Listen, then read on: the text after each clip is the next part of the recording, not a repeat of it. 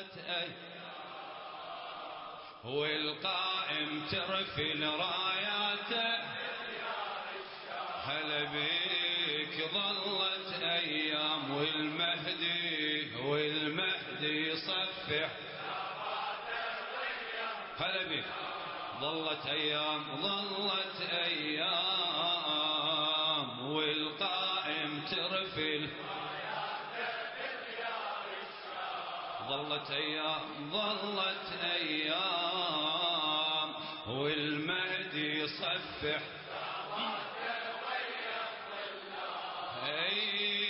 منتظر الإنسانية تبدي الثورة منتظر الإنسانية تبدي الثورة وين بديار الشام ظلت أيام والقائم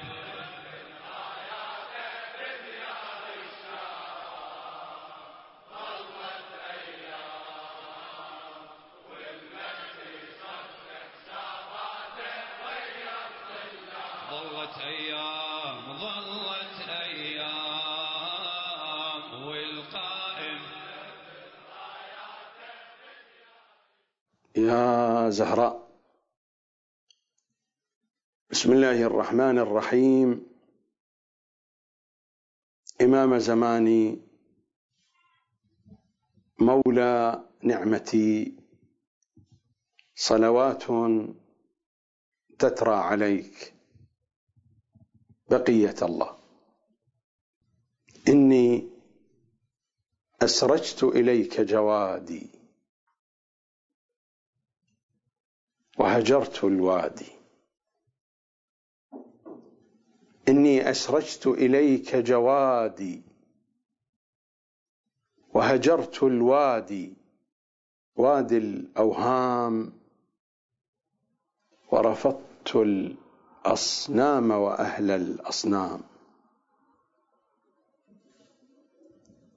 لا تحسبني من هذا الوادي وأهل الوادي،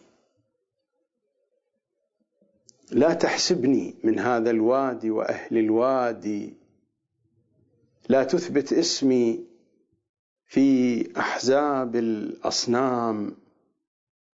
لا تتركني أصرف عمري في خدمة رايات التيه والجهل والأوهام.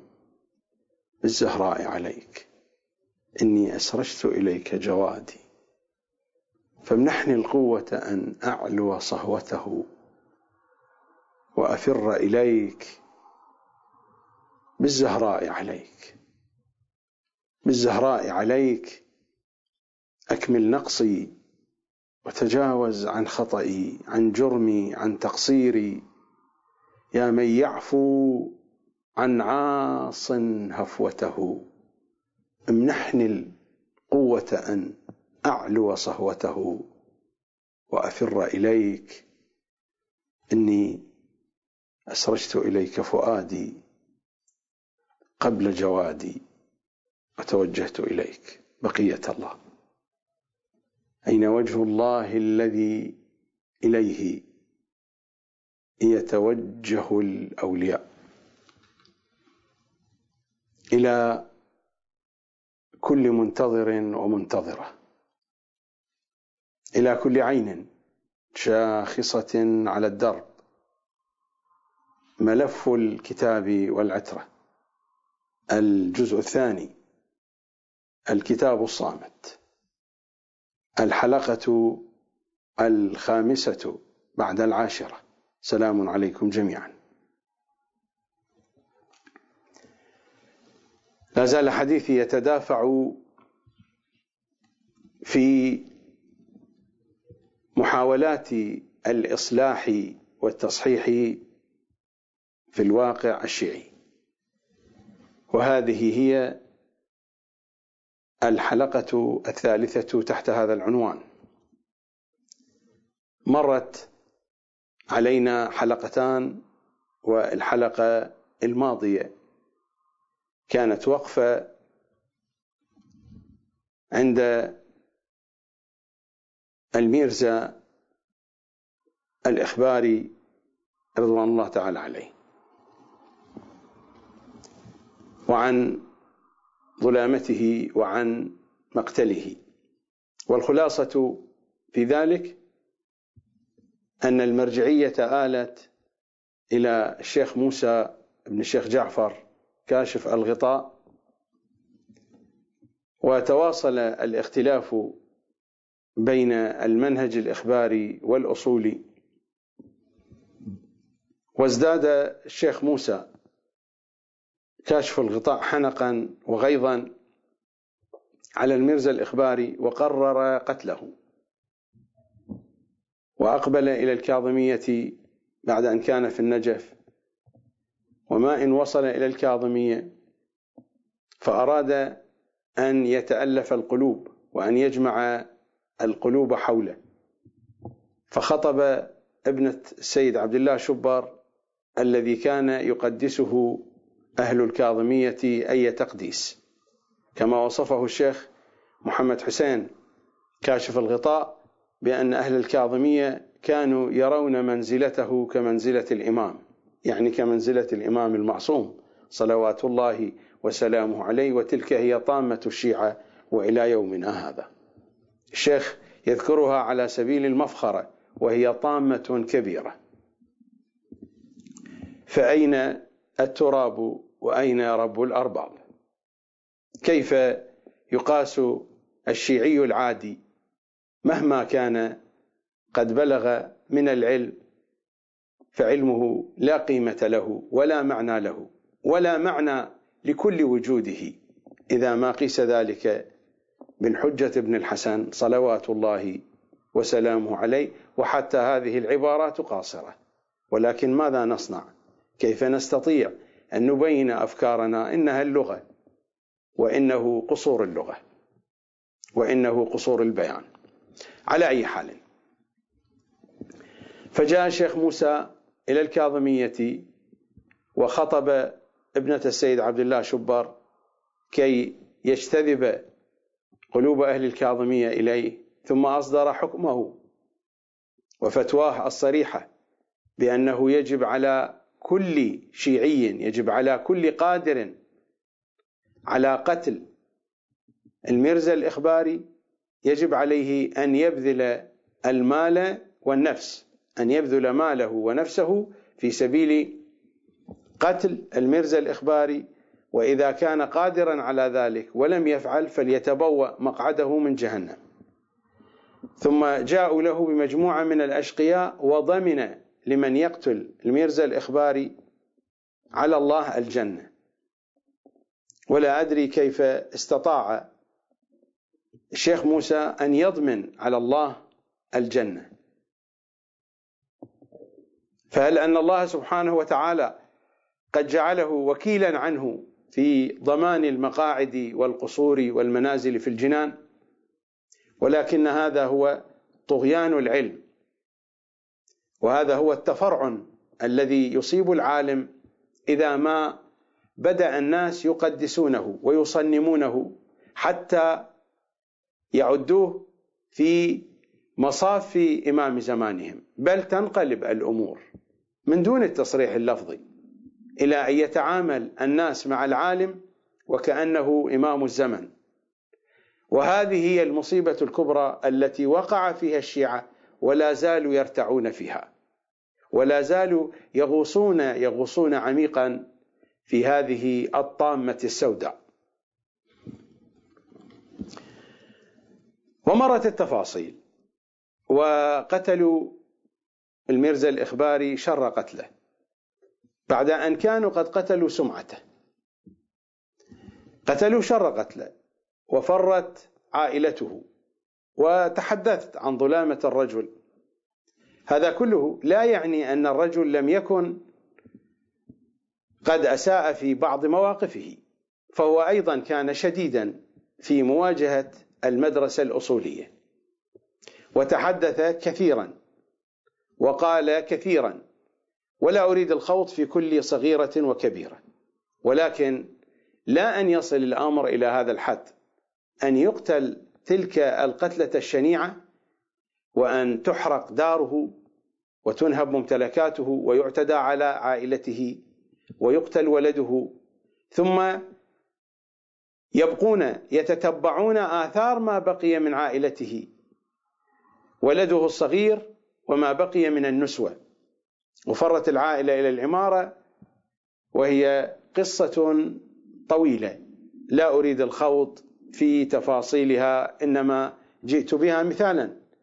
على الوضع الذي يكون بين العلماء وبين المدارس، الصراع الحاصل بين المدرسة الأصولية والإخبارية والمدرسة الأصولية والشيخية، علما أن المدرسة الشيخية هي أصولية في فقهها، وأن المدرسة العرفانية هي الأخرى أيضا أصولية في فقهها، إلا المدرسة الإخبارية فإنها تختلف في فقهها وحتى في بنيتها العقائدية عن المدرسة الأصولية.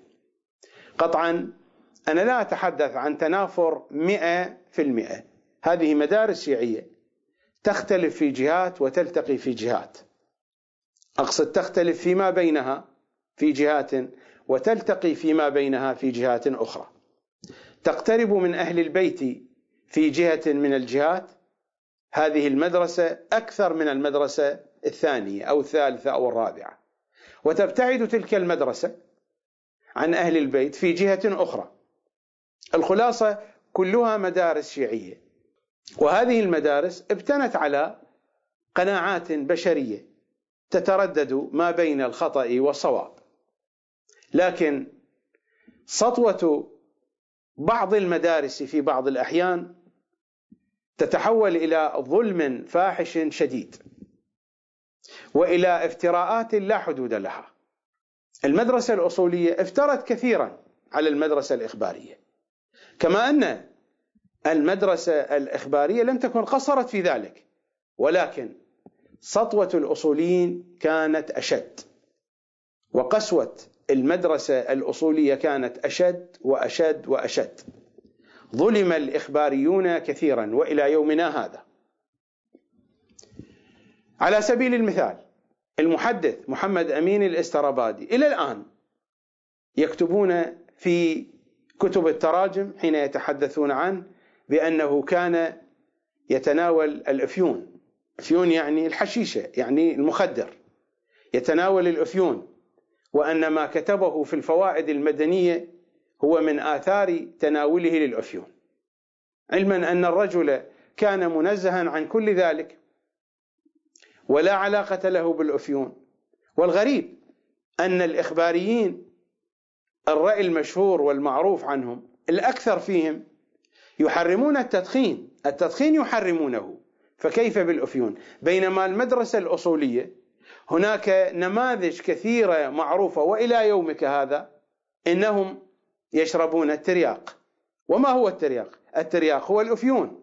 الترياق في إيران يسمى في البلاد العربية بالحشيشة، وهناك فتاوى حتى للمراجع المعاصرين يجيزون زراعة الحشيشة، بل إن أحد المراجع حين سألوه عن حكم زراعة الحشيشة السؤال عن هذا أجاب رأسا يجوز زراعتها ويجب فيها الخمس، مع أنهم ما سألوه عن الخمس. وربما أتناول هذه القضية، قضية الحشيشة، ربما أتناول هذا الموضوع إذا سنحت الفرصة في الحلقات القادمة إن شاء الله تعالى. الزبدة ما هي؟ الزبدة أن المؤسسة الدينية وأن المرجعية الشيعية وأن الحوزة العلمية وأن المدارس الشيعية على اختلافها الأصولية الإخبارية الشيخية العرفانية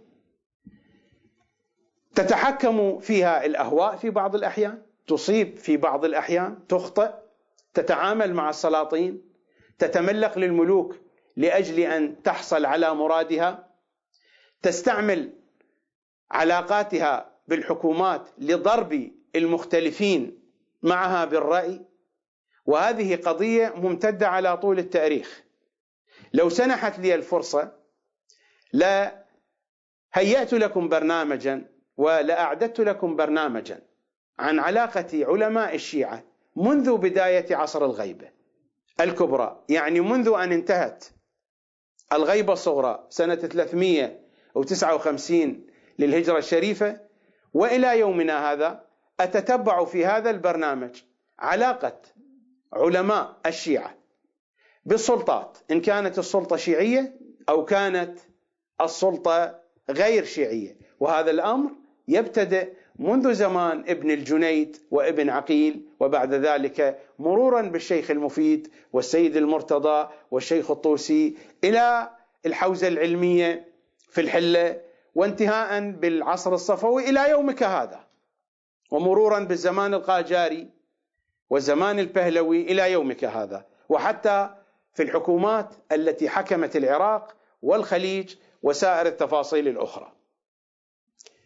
حينئذ تتضح كيف أن المرجعيات استعانت بالسلطات في بعض الأحيان لتقوية مرجعيتها، وهذا سوف آتي به من كتب علمائنا أنفسهم لا من كتب المخالفين. وحين أتحدث عن المدرسة الأصولية سآتي بكتب المدرسة الأصولية، وحين أتحدث عن المدرسة الإخبارية سآتي بكتبهم، وهكذا الشيخية وهكذا العرفانية، كما عودتكم مرارا أقول وكرارا بأنني آتيكم باللبن من ضرع أمه.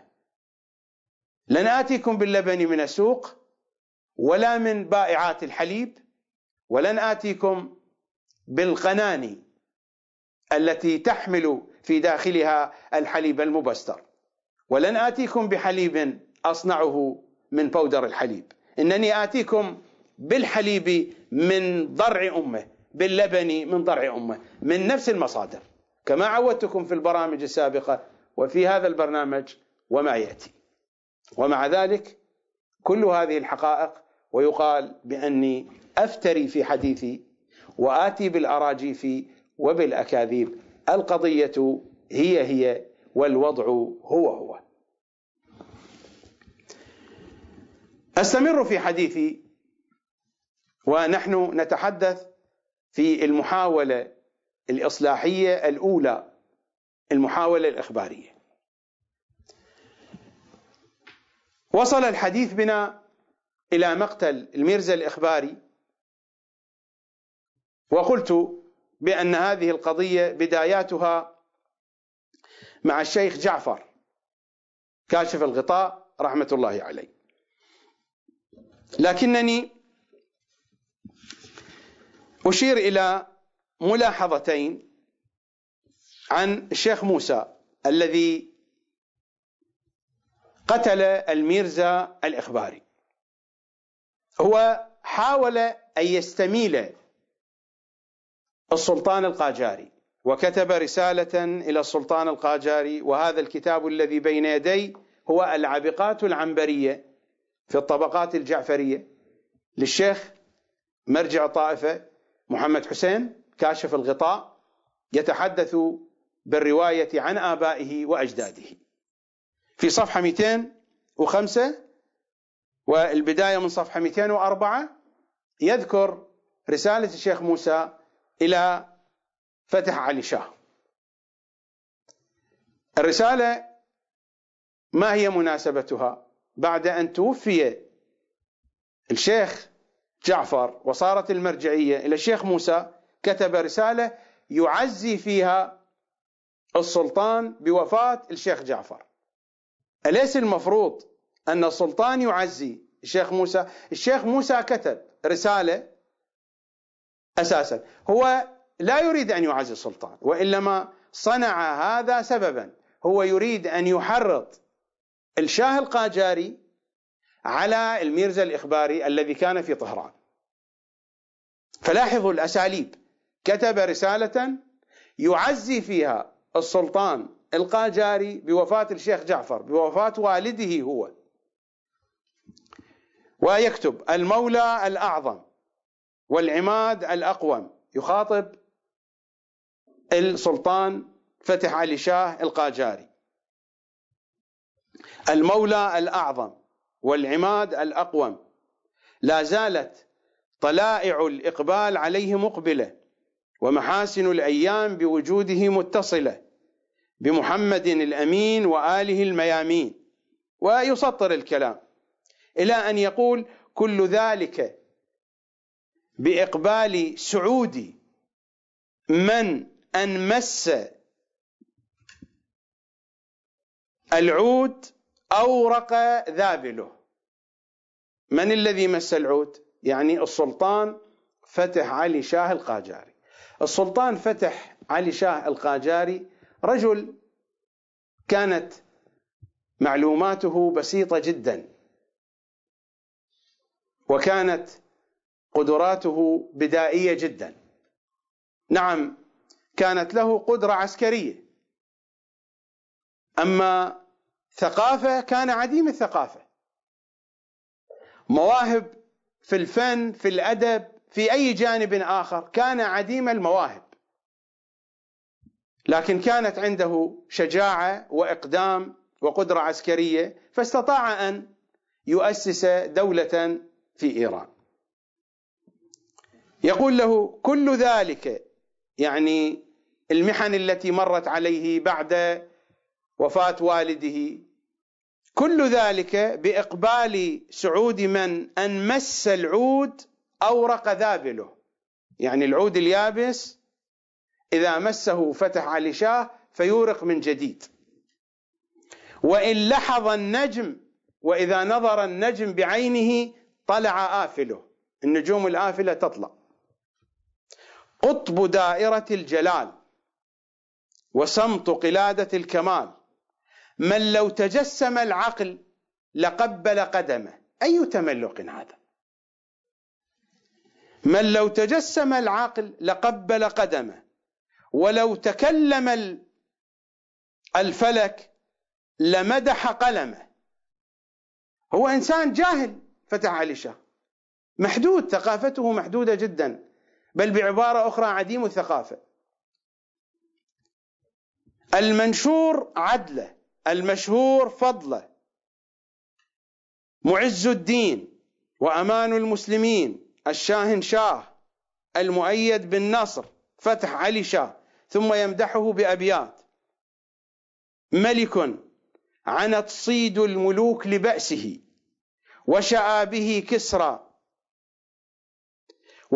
به كسرى مفاخر قيصر، ملك الرعايا والملوك بعزمه. ملك الرعايا محرك ملك، ملك الرعايا والملوك بعزمه، تنحط عنها عزمة الإسكندري، ولدت به أم المهابة أوحدا، متضمنا معنى العديد الأكثر، فإذا وطأت جنابه قدسته، فكأنما تمشي به في المشعر الحرام. وأغر أروع ملء سمع المنتقى، حر الكلام وملء عين المبصر، صف ما تشاء منه سوى عزماته، فهناك جذوة مارج متسعر، إلى آخر أبياته التي لا يصدق منها حتى 1% في هذا السلطان. لا زال مؤيدا منصورا، وعدوه مدى الأبد مقهورا، ولا برح ناكبا عن الدنيا غرورها، ومائلا إلى تحصيل الفوز بنعيم الآخرة وقصورها، باذلا فيما عند الله رغبته، إلى آخر الكلام. سائرا في الملك بسيرة أولياء الله المرضية، عالما كذا كذا، أوصاف لا ينطبق منها ولا 1%. ماذا يريد؟ يريد أن يعرض بالميرزا الإخباري، ثم يشير إلى الذنوب التي تغير النعم وتفعل ما تفعل، منها تشييد أمر السحرة، لأن المدرسة الأصولية كانت في دعاياتها وفي أراجيفها تقول بأن الميرزا الإخباري كان ساحرا. ولكن بعد ذلك ما استطاع. هذا الكلام كله بنحو عام يكتبه، ثم يقول: ولا أدري إلى أين انتهى بالمحدث النيشابوري الأمر. هو يعلم كان في طهران وكان قريبا من السلطان، وهنا يكذب. هو يعلم أن الميرزا النيشابوري الإخباري كان موجود، هذا كذب واضح.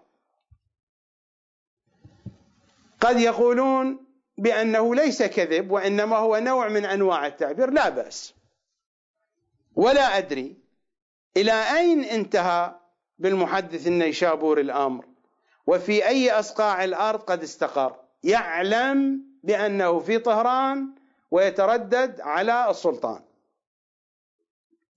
فقد بلغتنا عنه حكايات وهنات وإلى آخره. لاحظ السلطان كيف أجابه: أيها الشيخ الجليل والحبر النبيل، فقط وصفه بهذا الوصف. أوصاف مناسبة، أوصاف منطقية.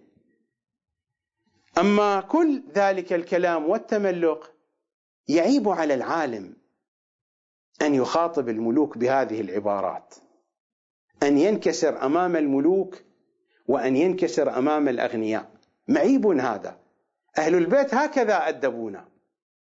قالوا: إذا رأيتم العالم، رأيتم الفقيه تضعضع لغني، يعني أثناء الاستقبال في الحديث تحرك من مجلسه، إذا رأيتم العالم تضعضع لغني لأجل ماله ذهب ثلث دينه. هذا إذا كان عنده دين. أما إذا كان بالناقص القضية تكون أسوأ وأسوأ. أنا شخصيا رأيت المراجع والفقهاء يتضعضعون للأغنياء. أنا هذا رأيته بعيني. رأيت الفقهاء والمراجع يتضعضعون للأغنياء.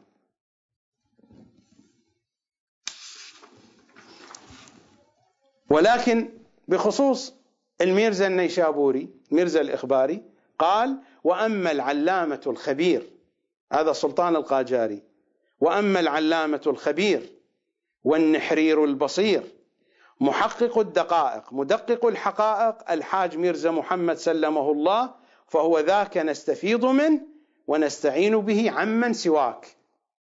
يعني قال له: إننا نستعين بهذا الرجل ولكن عمن سواك، أنت أيضا نستعين بك. مجاملة دبلوماسية. ونستعين به عمن سواك. ماذا يعلق الشيخ محمد حسين كاشف الغطاء على هذه الرسالة؟ يقول: وهذا يدل على مكانة الرجل عند السلطان، يعني مكانة الميرزا الإخباري وحظوته لديه، ولكن الله أقوى بطشا وأشد تنكيلا، باعتبار أنهم قتلوه بتلك الطريقة. فما أغنى عنه سلطانه ولا ماله يوم نزلت عليه آجاله. فما أغنى عنه سلطانه ولا ماله يوم نزلت عليه آجاله، وما لبث إلا أن قال: ما أغنى عني مالي هلك عني سلطاني وليجدن وشيكا. قوله تعالى: خذوه فغلوه ثم الجحيم صلوه، يعني قتلوه وبعد ذلك حكموا عليه بأنه من أهل جهنم. هذه أحكام مراجعنا. ولم تدم المدة طويلا حتى مات الشيخ موسى كاشف الغطاء. أتعلمون كيف مات؟ قضى السنوات الأخيرة من عمره، مات سنة 1241، وهو قتل الميرزا الإخباري سنة 1232، يعني 9 سنوات. لكن كيف قضى هذه السنوات؟ قضاها وهو ينزف دما من أسفله من دبره، إلى أن مات بسبب هذا النزيف. هذا الكلام يذكره الشيخ محمد حسين كاشف الغطاء في صفحة 230. ولما كان السنة 41 بعد 1200 تزايد مرض الشيخ الذي تعلق به قبل سنين من وفاته. يعني ربما بعد حادثة مقتل الميرزا الإخباري الذي تعلق به قبل سنين من وفاته وهو مرض البواسير، فصار يضعف يوما فيوما لخروج الدم الكثير، وكان قد قارب عمره 60، سئم الحياة الدنيا وزينتها. هذا تسطير، من قال هكذا؟ سئم الحياة الدنيا وزينتها من الأموال والبنين، واستام جوار ربه واشتاق إلى لقاه. استام يعني اختاره، يعني فقربه إليه وأدناه، فسلم نفسه الزكية إلى باريها. لاحظوا العبارات: وهوت دعائم الشريعة وتهدمت مبانيها، فطفق الدين يندبه والأرامل والعلماء تبكيه، وصعق الكتاب المبين. الكتاب المبين يصعق لموت شيخ موسى والإمام الحجة موجود. من هو الكتاب المبين؟ الكتاب المبين هو إمام زماننا صلوات الله وسلامه عليه. دعائم الشريعة تهوي بموت شيخ موسى والإمام الحجة موجود. ما هذه السفاسف؟ تتهدم مباني الشريعة والحجة ابن الحسن موجود، رأس الإمام سالم، ويصعق الكتاب المبين. ما هذه الترهات؟ هذه الأساليب هي التي ولدت حالة الصنمية. هذه عبارات الشيخ محمد حسين كاشف الغطاء. لاحظوا هذه العبارات وقارنوها مع عباراته ويتحدث عن الزهراء بأنها خرجت عن حدود الآداب. يعني شيخ موسى على طول حياته ما خرج عن حدود الآداب، الزهراء خرجت عن حدود الآداب صلوات الله وسلامه عليها. أعود إلى أصل القضية. أصل القضية، أنا أعلم أن هذا الكلام يفرح الإخباريين وسيمدحونني، ولكن حين أنتقد الظواهر السلبية في المدرسة الإخبارية سيرجعون ويسبونني، وهذه الظاهرة موجودة مع الجميع. أنا جربتها مع الجميع، مع المدرسة الأصولية، مع المدرسة الإخبارية، مع المدرسة الشيخية، مع المدرسة العرفانية، ولا أبالي بأحد من كل هذه المدارس، لا شأن لي بها. إنما أتحدث عن منهج أهل بيت العصمة بحسب قناعتي. ربما لا توافقونني، أنتم أحرار. إنني أتحدث عما أقتنع به، لكنني آتيكم كما قلت بالحليب من ضرع أمه، من نفس كتب كل مدرسة بمدرستها. المشكلة مع الميرزا الإخباري تعود جذورها إلى زمن الشيخ جعفر كاشف الغطاء. نقرأ ماذا يقول الشيخ محمد حسين كاشف الغطاء في صفحة 86. يقول أن الشيخ، يعني الشيخ جعفر، كان شديد التعصب على جماعة الإخباريين، خصوصا المتأخرين. متأخرين يعني الميرزا الإخباري في زمانه، تبعا لأستاذه مروج الشر وممهد الشريعة الأغا البهبهاني الذي تحدثت عنه، الوحيد البهبهاني. وقد كانت هذه الفرقة، يعني الإخباريين، قبل ظهور الأغا يعني الوحيد البهبهاني وانتشار أمره، قد ملأت الأقطار والأنحاء. كما قلت، المدارس الشيعية كل مدرسة تتسيد فترة من الفترات، فكانت هي المدرسة المتسيدة في ذلك الوقت. قد ملأت الأقطار والأنحاء، وكثر منهم بها النباح والعواء، يعني كلاب ينبحون ويعوون. وكثر منهم بها النباح والعواء، وجعلوا يسعون في الأرض الفساد، ويحيدون عباد الله إلى طريق الضلال، ناكبين عن طريق الرشاد، فلم يألوا جهدا في هدم دعائم الحق حتى تهدم، وصار دين الأصولية في جنبهم كالعدم. أنا أسأل الشيخ كاشف الغطاء، أنت يا شيخ كاشف الغطاء شيخ محمد حسين، ماذا نفعت كتبك الشيعة؟ ماذا نفعت كتبك الشيعة؟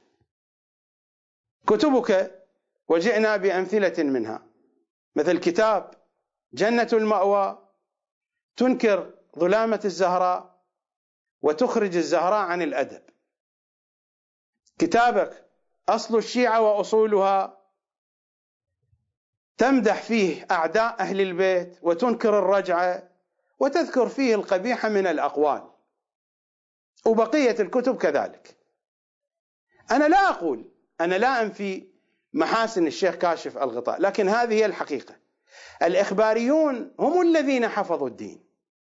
الكليني إخباري، الصدوق إخباري، حتى المفيد والطوسي هم إخباريون، بدأوا يتسربون شيئا فشيئا من المدرسة الإخبارية. ولكن هل هناك فقيه في المدرسة الأصولية يستطيع أن يستنبط حكما شرعيا قريبا من منهج أهل البيت دون أن يعتمد على كتاب الوسائل؟ من مؤلف الوسائل؟ الحر العاملي إخباري. ألا يقول نفس علماء المدرسة الأصولية بأن الفقيه لا تبرأ ذمته العلمية والاستنباطية ما لم يرجع إلى مستدرك الوسائل للمحدث النوري؟ من هو المحدث النوري؟ أليس إخباريا؟ الذي يريد أن يعرف حقائق القرآن عن أهل البيت أين يجدها؟ يجدها في تفسير البرهان، يجدها في تفسير نور الثقلين. البرهان لهاشم البحراني إخباري، نور الثقلين للحويزي، الحويزي إخباري. حديث أهل البيت أين هو موجود؟ في بحار الأنوار، مؤلفه إخباري.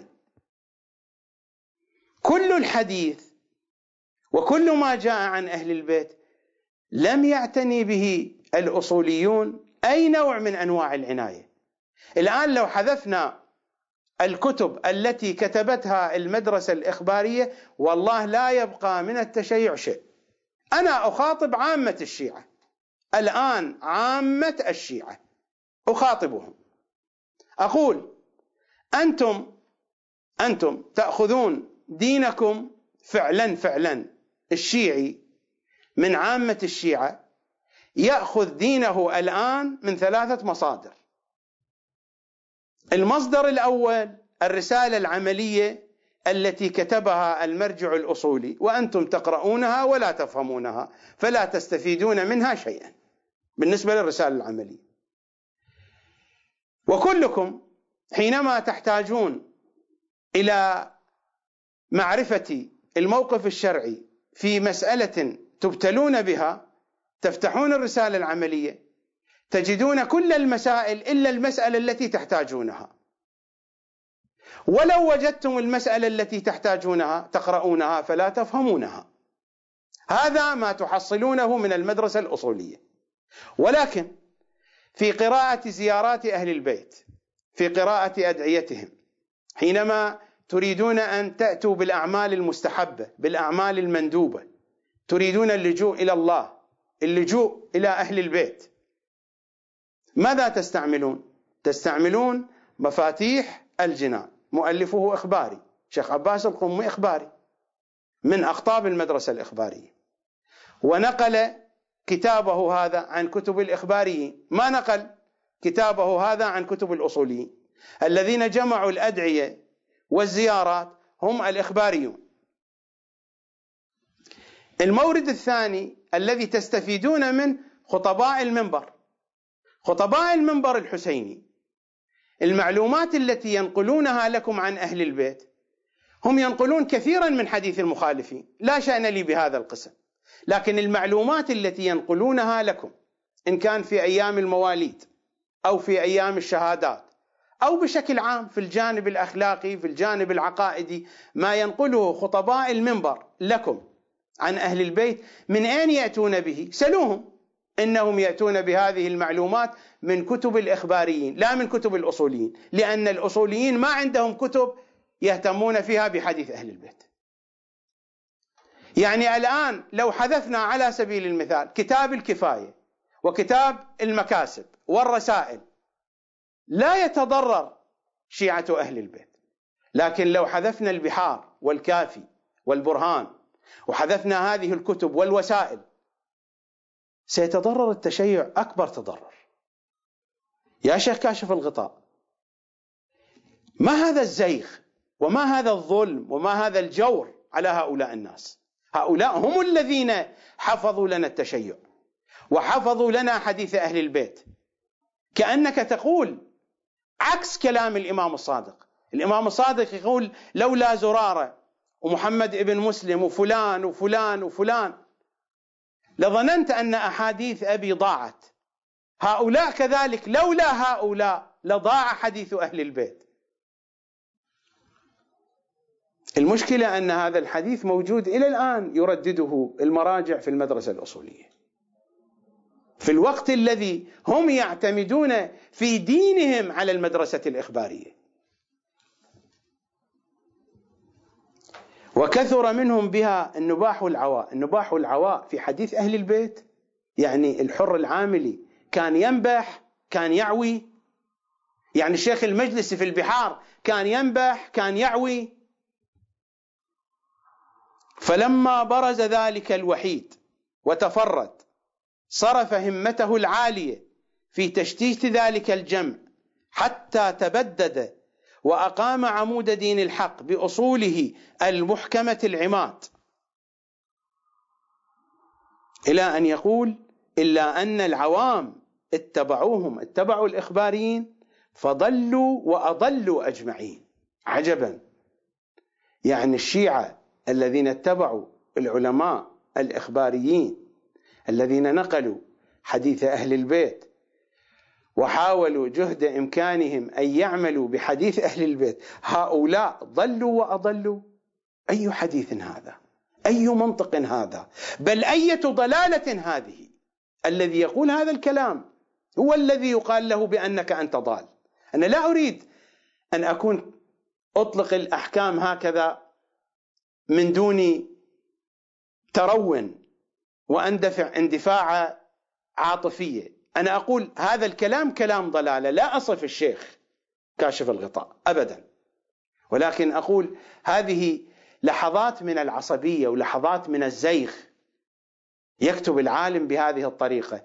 وهذا يدلني على أي شيء؟ يدلني على أن العلماء أناس عاديون حين يؤلفون كذلك تتحكم بهم العواطف والعواطف العائلية، لأن الشيخ جعفر هو جده، لذلك لا بد أن يتعصب لجده. إلى أن يقول وكان شيخنا، يعني الشيخ جعفر، أشدهم ألبا على تلك الشرذمة، كان أشد واحد على تلك الشرذمة، وأحرصهم على نقض حبالهم المبرمة، يعني حبالهم كانت شديدة وقوية وشيخ جعفر يقطع بهذه الحبال. ما هي حبالهم؟ حبالهم حديث أهل البيت.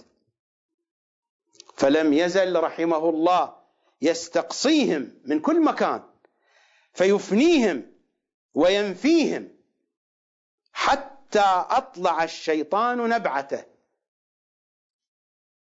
وكشف سوءته. سوءة الشيطان من؟ الميرزا الإخباري.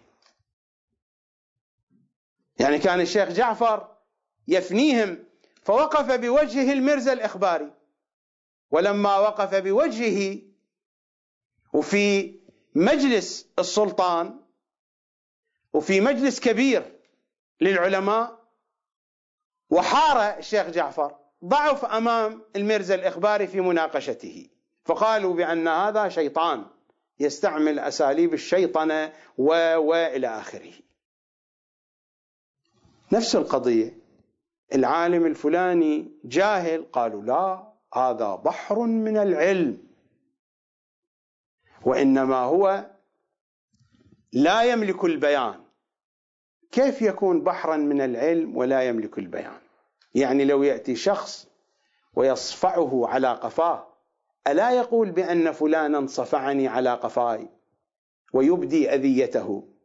المعلومات هي هكذا، صور موجودة في الذهن، وحينما تكون هذه الصور موجودة في الذهن هناك ألفاظ وإشارات ذهنية تتحول إلى ألفاظ لسانية، هناك ألفاظ ذهنية تتحول إلى ألفاظ لسانية. نعم، يمكن أن يختلف الناس في القدرة على التعبير، لكن أن يكون فاقدا للبيان وهو بحر زخار بالعلم، تلك قضية كيف يمكن أن أتصورها؟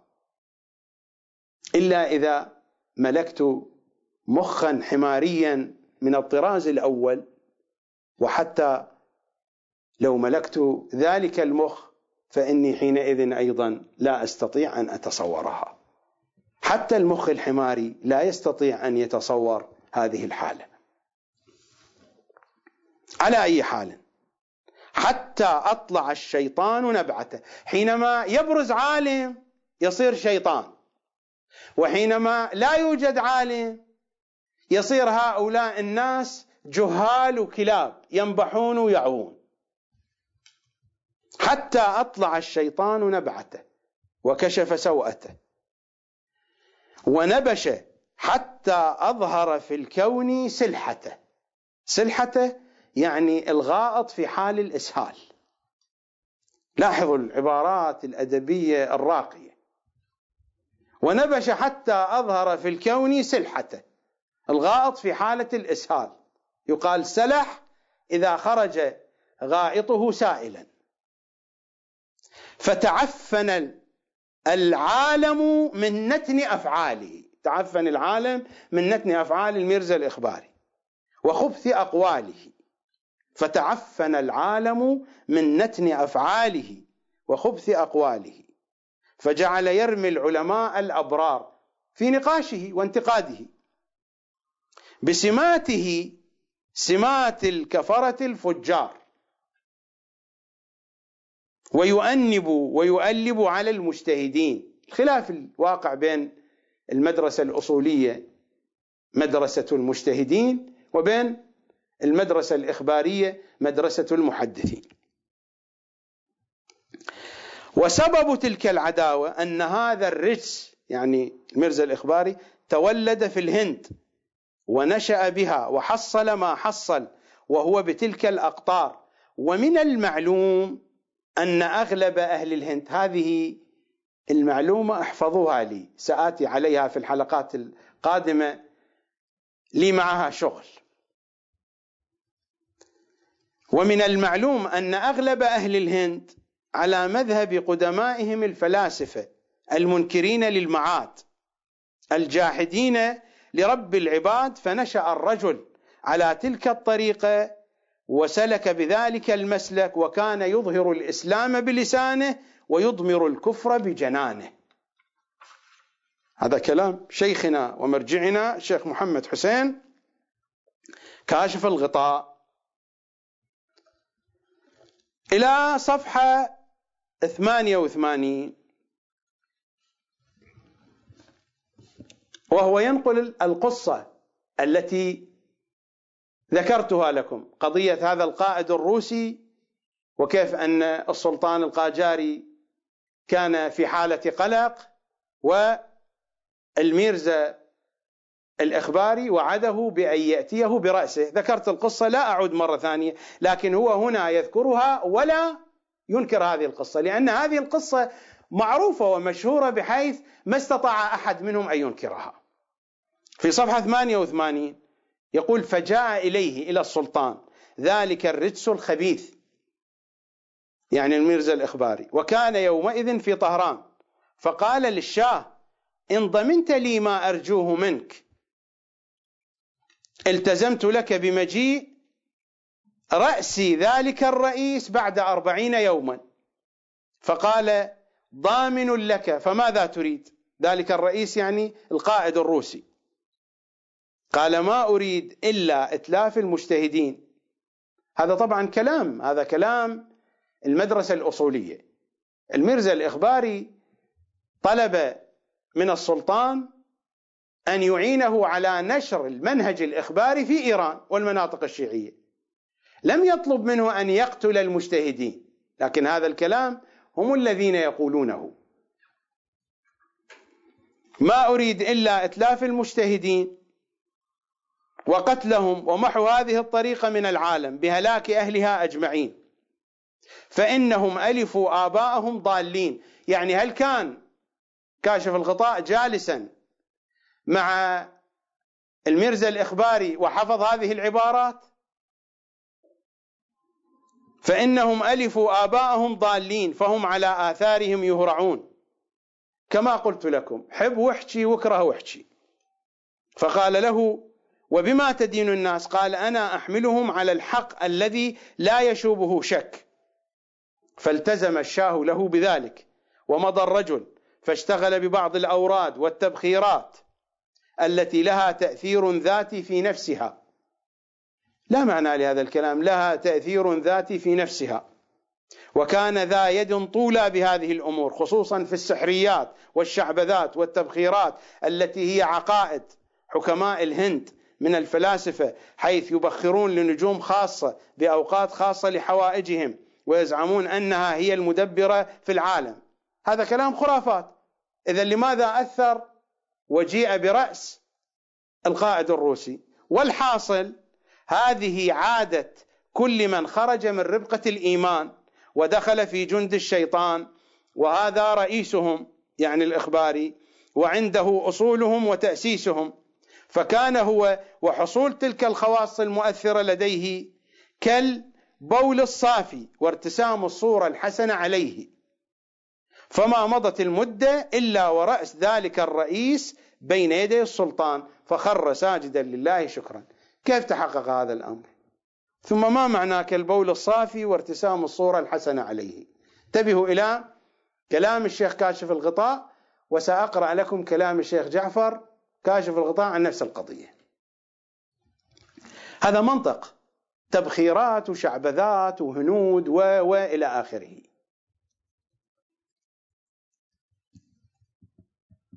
وجاء الإخباري فطالبه بإنجاز وعده فاستمهله، فلما خرج أحضر الشاه وزراءه وأمناءه فشاورهم فيما يريد ذلك اللعين من إمحاق هذا الدين وقتل المجتهدين إلى آخر الكلام. كلام مر علينا.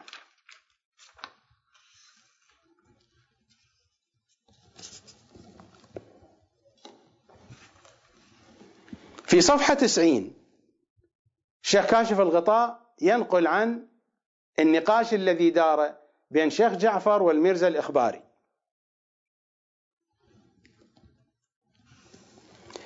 إلى أن يقول: وينتصب موسم الجدال، ولكن الرجل من هو الإخباري كان من قواعده في المباحثة التحول من مقام إلى مقام ومن علم إلى آخر لكثرة معلوماته، رجل عالم نابغة موسوعة، ومن علم إلى آخر ليظهر عجز المقابل، خصوصا إذا حوصر في الجواب أو السؤال، فإنه يخلص نفسه بالفرار إلى غير ما هم فيه بأدنى مناسبة. وكان من عادة الشيخ يعني الشيخ جعفر في المباحثة التحقيق والتنقير. تنقير يعني يحفر حفر في كل مسألة، وعدم الخروج من مسألة إلا بعد استيفاء جميع فروعها وشعبها. فلما تجادل في ميدان المباحثة جعل الرجل ينتقل من مكان إلى مكان كعادته، والشيخ يقول: قف حتى نفرغ مما بأيدينا ثم ننتقل إلى ما تقوله. فيقول الرجل: لا بل عجزت ووقف حمارك. فلم يزل هذا دأبه مع الشيخ، حتى أنه بعض الأحيان ينادي: عجز الرجل عجز الرجل، حتى ألبس على الناس الأمر، أو حتى ألبس على الناس الأمر ودلس الحق، فاستمال بعضهم بزبرجه وتزويره، وغضب الشيخ غضبا شديدا وتغير خوفا من إضلال العوام تغيرا مفرطا، حتى قال له يوما بمحضر الشاه وأمين الدولة: قد زينت كلامك الباطل بزينة الحق، وأبرزت عقائدك المستهجنة بصورة حسنة، فضللت وأضللت إلى آخر الكلام. ثم صار الاتفاق على أن تكون مباهلة بين الشيخ جعفر وبين الميرزا الإخباري. لاحظوا كيف ينقلون قصة المباهلة.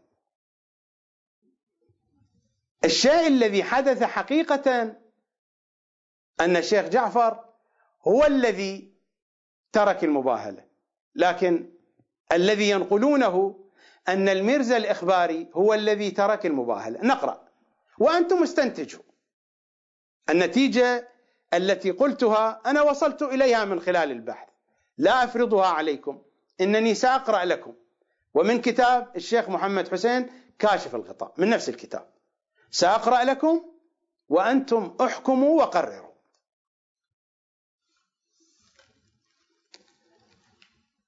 صار الاتفاق على أن تكون مباهلة، فأجاب إلى ذلك الذي اقترح المباهلة هو الشيخ كاشف الغطاء. لماذا؟ لأنه فشل في المحاججة، وهذا دليل على فشل الشيخ في المحاججة. لماذا طلب المباهلة؟ لأنه فشل في المحاججات، في المناقشات. طبعا هم حينما ينقلون بحسب ما يريدون، كما قلت بأن التاريخ يكتبه المنتصرون، التاريخ يكتبه القاتل لا المقتول. الميرزا الإخباري هو المقتول.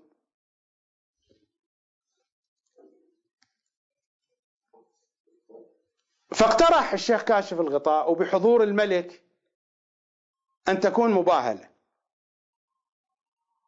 فأجاب الإخباري إلى ذلك وقبل، وعينوا للخروج إلى الصحراء اليوم المستقبل، اليوم القادم. فجمع الوزير بأمر السلطان أركان الدولة وذكر لهم الواقعة وأمره بالخروج ليكون يوما مشهودا. فخرج السلطان والوزراء وجميع الأعيان وضربوا الأخبية والخيام خارج البلد، ولم يتخلف منهم أحد كي يشهدوا المباهلة.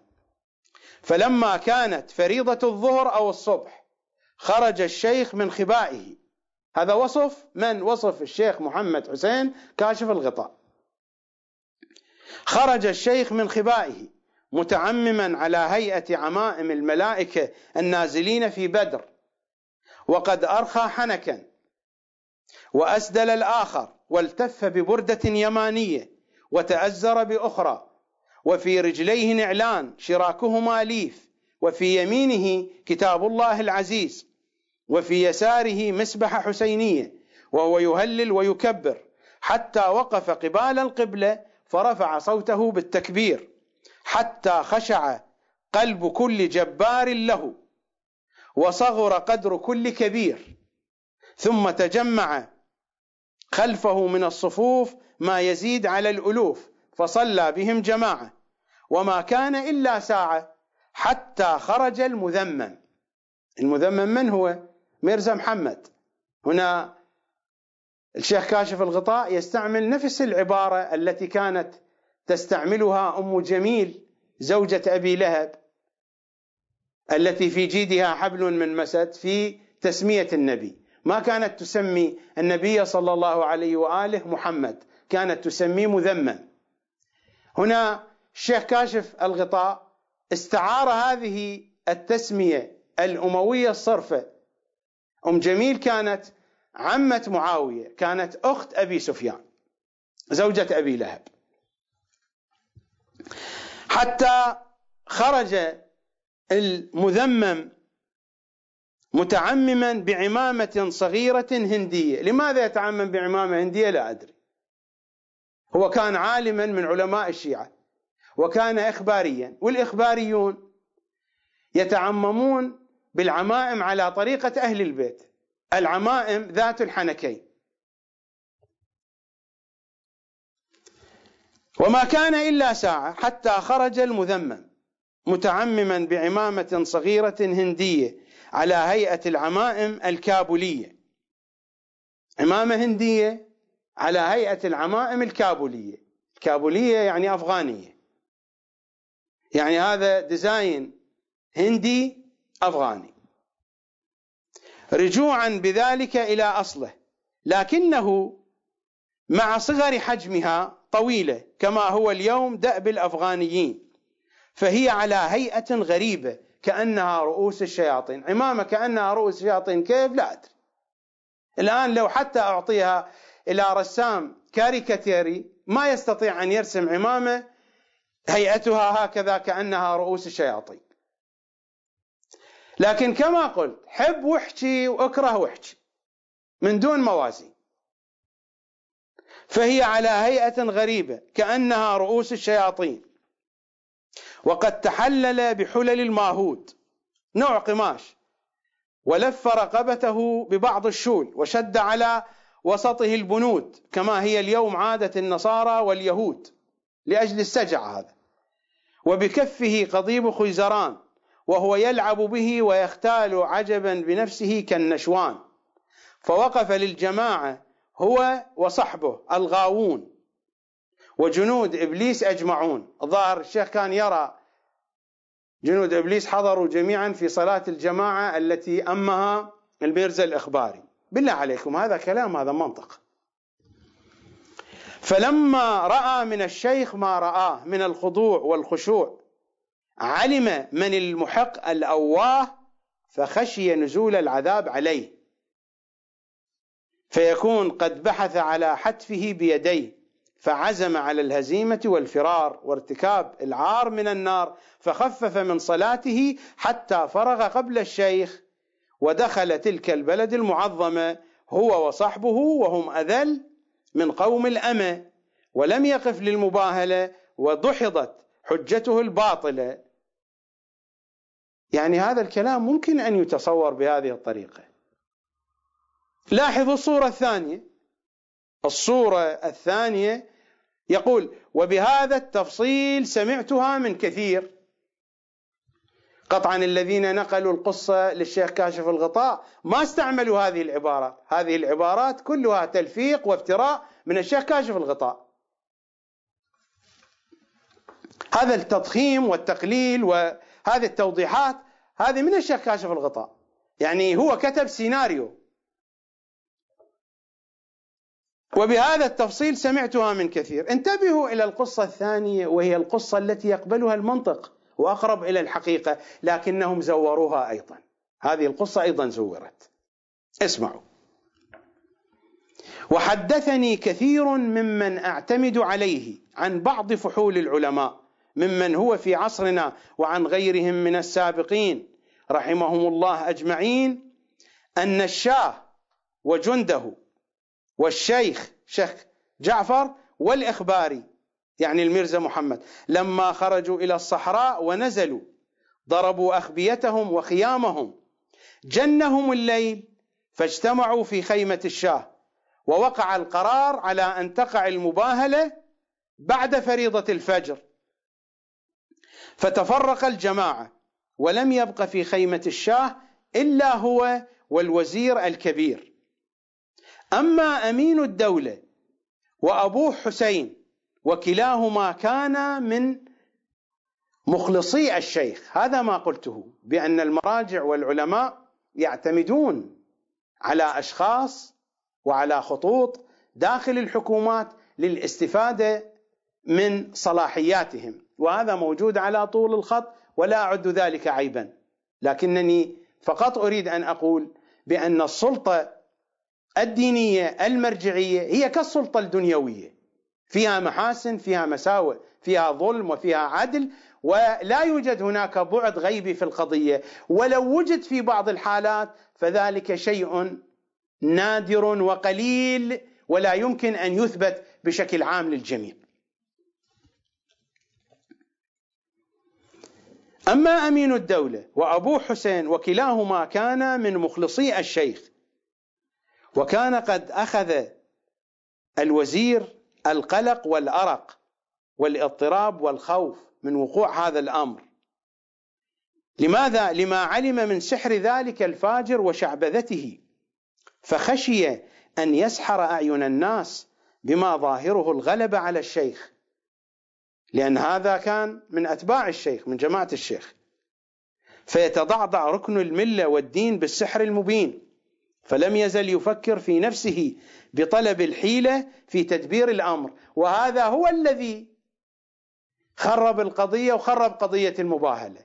هذا هو الوزير قطعا بالاتفاق مع شيخ جعفر، حتما يكون هكذا. لم يذكر هذا، لكن هذا يفهم من وراء الكواليس. نقرأ الحادثة ونرى. فلم يزل يفكر في نفسه بطلب الحيلة في تدبير الأمر حتى عزم على نقض ما أبرم أو ما أبرم من قضية المباهلة. ما أبرم أو ما أبرم كلام صحيح، من قضية المباهلة، خوفا من تزويرات الرجل الباطلة. وبقي يتأمل في الطريق إلى ذلك، وخشي أن ينام الشاه ويصبح الصباح ويقع المحذور، فأخذ يلهيه بذكر سياسات المملكة وتدبيرها في بعض أمورها حتى انتصف الليل وهجعت العيون وهدأت الهواجس وركدت الأوهام والظنون، فجر الوزير الكلام إلى كثرة الجند والعسكر والقوة والشوكة، لعلمه أن السلطان لا يسهره ويؤنسه إلا مثل هذه الأمور، حتى قال: الحمد لله بهمة مولانا الملك قد اشتد بأس المملكة وكثر الجند وانتشرت الرعية، ومما يدل على ذلك أن الخارجين معنا من طهران ليس إلا ربع من فيها، وها هم لا يحصون، فإن شئت أن تصدق ذلك فقم بنا ننظرهم ونتفرج مع ذلك على ترتيب العساكر وكيفية منامهم. فرغب، وقام الوزير وبيده المصباح وجعل يمشي بالشاه بين الخيم، فرأوا خيمة صغيرة محقرة نائية عن خيم الناس بعيدة، فقال الوزير: دعنا نمضي ونرى أمر هذه الخيمة ومن فيها، لأن كان يعلم بحسب القصة أن الشيخ جعفر في هذه الخيمة، فالقضية تبدو مرتبة، القضية تبدو مرتبة. فرأوا خيمة صغيرة محقرة نائية عن خيم الناس، فقال الوزير: دعنا نمضي ونرى أمر هذه الخيمة ومن فيها. حتى إذا وصلوا قريبا منها سمعوا بكاء ونحيبا وشكوى محب إلى حبيب، فتأملوا وإذا بالشيخ واضعا خده على التراب وهو يتململ على الأرض تململ السليم، ويؤن أنين الفاقد كفيله والحميم، ويناجي ربه مناجاة الحزين الواله، ويتوسل بالنبي صلى الله عليه وآله. فوقفوا هنيئة، يتوسل بالنبي وآله صلوات الله عليهم، فوقفوا هنيئة حتى فرغ من أطايب مناجاته وقام إلى تكميل صلاته. انصرفوا وقد أخذتهم حالة الخشوع والخضوع، وانسكبت على اختيار منهم الدموع، وصاروا يتذاكرون بتلك الحالة العجيبة ويتحدثون أمر هاتيك الأمور الغريبة.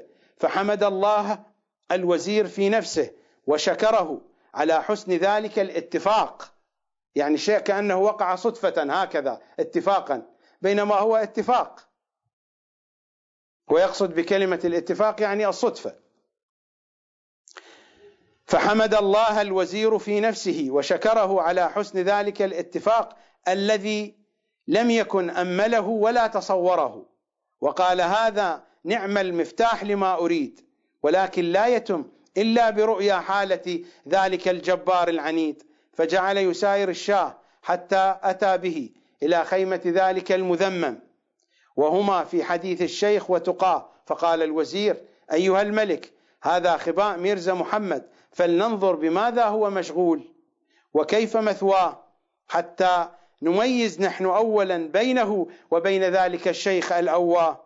فنظروا في الخيمة من بين الستائر، وإذا بولد أمرد، ورجل ميرزا محمد في حضن الولد، وهو يمر عنهما والرجل نائم. فازداد تعجب الشاه. ماذا نظروا؟ وإذا بولد أمرد ورجل ميرزا محمد في حضن الولد، وهو يمر عنهما والرجل نائم. فازداد تعجب الشاه، واستأنس الوزير بذلك، فقال: يا أيها الملك، أنت أجل من أن يخفى عليك هذا الأمر ويشتبه، فإن كنا نائمين فلننتبه. هذه آيات الله ظاهرة، وحجج الحق باهرة، وبينات الصدق قاهرة، ونهج الهدى مستقيم، وطود الباطل رميم. فعلامة ومما المباهلة، وهي لا تكون إلا لأمر مشكل قد أوقع في الحيرة، وعمي لعدم التميز فيه أولو البصيرة. وهذا الأمر واضح المناهج بين المسالك، ونحن لو تأملنا في عقولنا وراجعنا إدراكنا عرفنا أي هاتين الحالتين سيرة الأنبياء والأولياء، وأيهما حلية الأشقياء. فقال الشاه: هذا برهان قاطع ودليل ساطع على حقيقة الواقع. وكأننا نتحدث بقصة من قصص ألف ليلة وليلة.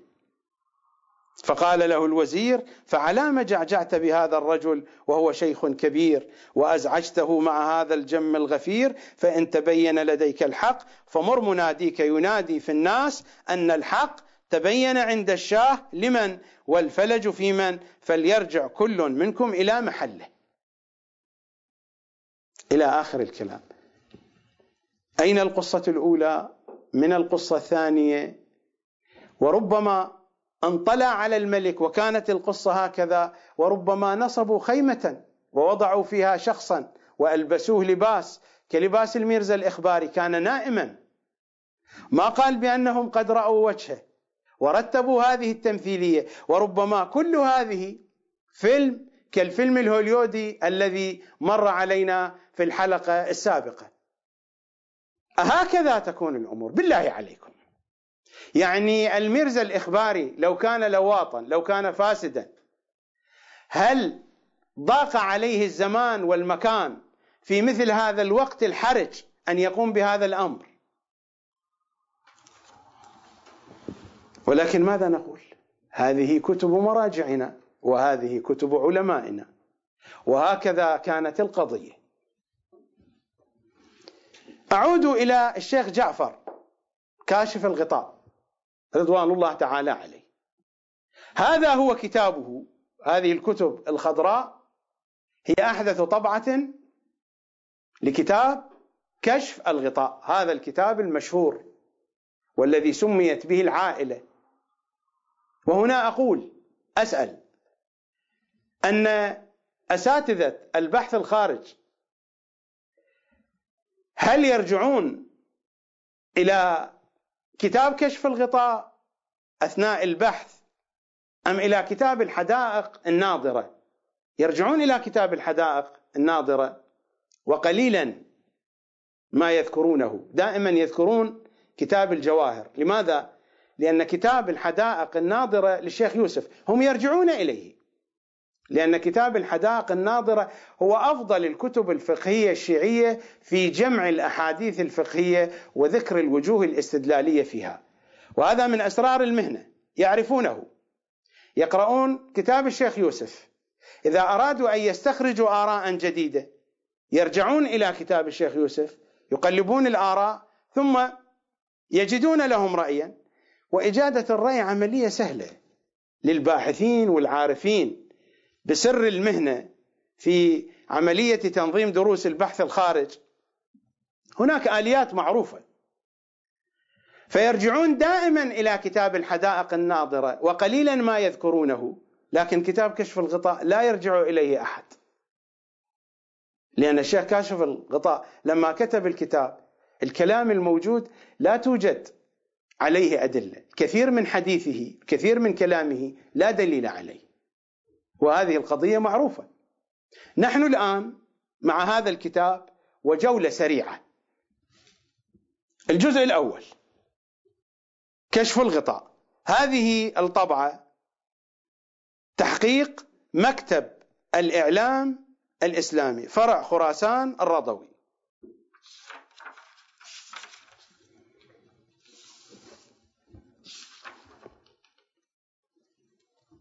هذه الطبعة الثانية 1430 هجري قمري. في المقدمة، وهذا الكلام موجود في خاتمة المستدرك. أنا ما أردت أن آتي بكتب كثيرة لأن هذا الكلام أنا قرأته، هو موجود في خاتمة المستدرك. المحدث النوري يتحدث عن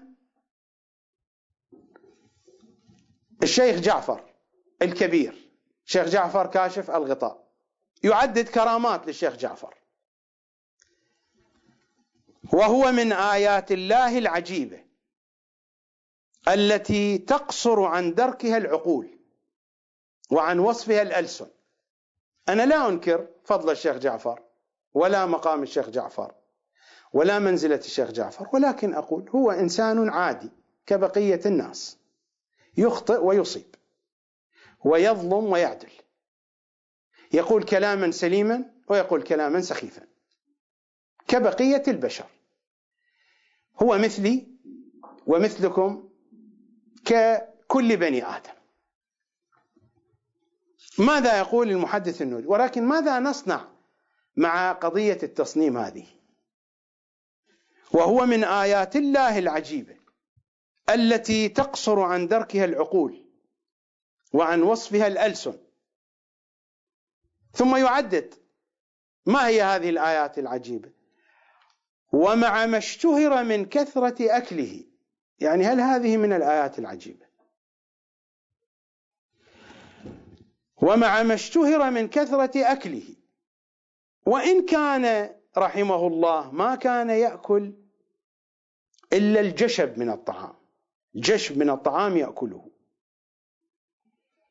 هل هذا كلام منطقي؟ الذي يأكل الجشب من الطعام لا يكون أكولا. ولو فرض هذا أقول إذن لو كان الطعام طيبا سيتحول حينئذ الشيخ جعفر إلى آفة. إذا كان أكولا للخبز اليابس، الطعام الجشب ما هو؟ خبز يابس، خبز من دون إدام، الطعام البسيط هو هذا الطعام الجشب، خبز شعير يابس مثلا. فإذا كان الشيخ جعفر يأكل ويأكل كثيرا من الطعام الجشب، إذن ما حاله مع الطعام الطيب؟ وهل هذه كرامة؟ ومع ما اشتهر من كثرة أكله، وإن كان رحمه الله ما كان يأكل إلا الجشب ولا يلبس إلا الخشن. الكرامة ما هي؟ فلا يورثه الملل والكسل. كان يأكل كثيرا ولكن لا يصيبه الملل والكسل بسبب كثرة الأكل. كم هي هذه الكمية التي يأكلها ويتوقع منه أن يصيبه الملل والكسل، وما أصابه، فكانت تلك آية من الآيات العجيبة الباهرة. ونستمر. وكان من دأبه، هذا الكلام منقول من كتاب بهجة الآمال الموجود في مقدمة كتاب كشف الغطاء صفحة 23. وأنا متعمد أقرأ من المقدمة لأنني سأقرأ من داخل الكتاب أيضا، حتى حينما يريد أحدكم أن يراجع يجد هذه المعلومات في نفس الكتاب. وكان من دأبه أن يأمر بتهيئة الطعام، تحت عنوان عنايته بالتفقه. ما العلاقة بين الطعام والتفقه؟ وكان من دأبه أن يأمر بتهيئة الطعام ليجتمع أولاده في الأكل ثم يباحثون بعده في علم الفقه. قضية مربوطة بالأكل. ستلاحظون حوادث أخرى أيضا، حوادث غريبة. وكان من دأبه أن يأمر بتهيئة الطعام ليجتمع أولاده في الأكل، وهو سيأكل كثيرا كما تقدم، ثم يباحثون بعده في علم الفقه. كان من دأب الشيخ رحمه الله كلما صلى بالجماعة أن يأخذ طرف ردائه ويدور بين الصفوف ويجمع الدراهم والدنانير ويعطيها للفقراء والمساكين. أليس هذه القضية يدخل فيها هذا العنوان المأخوذ حياء كالمأخوذ غصبا؟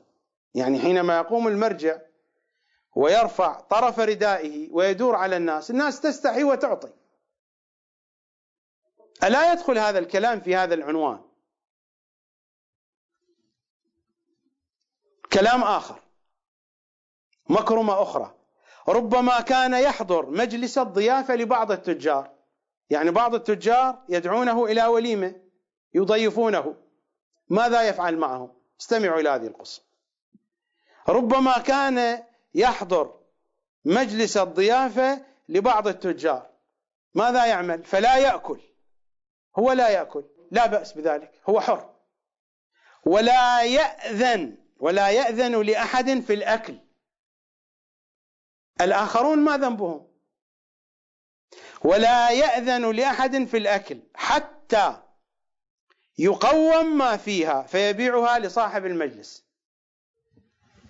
يعني هذا التاجر ابتلى على عمره، دعا الشيخ جعفر كاشف الغطاء، ومدة الوليمة الشيخ جعفر لا يأكل ويمنع الآخرين، يقول لا يجوز، لا يحل لكم أن تأكلوا، لا يعطيهم الإذن حتى يفعل ماذا يفعل؟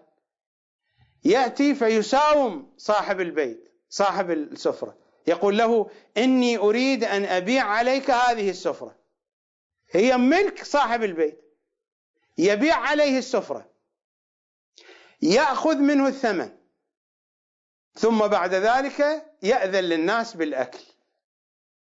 يعني فوق حقه دقه.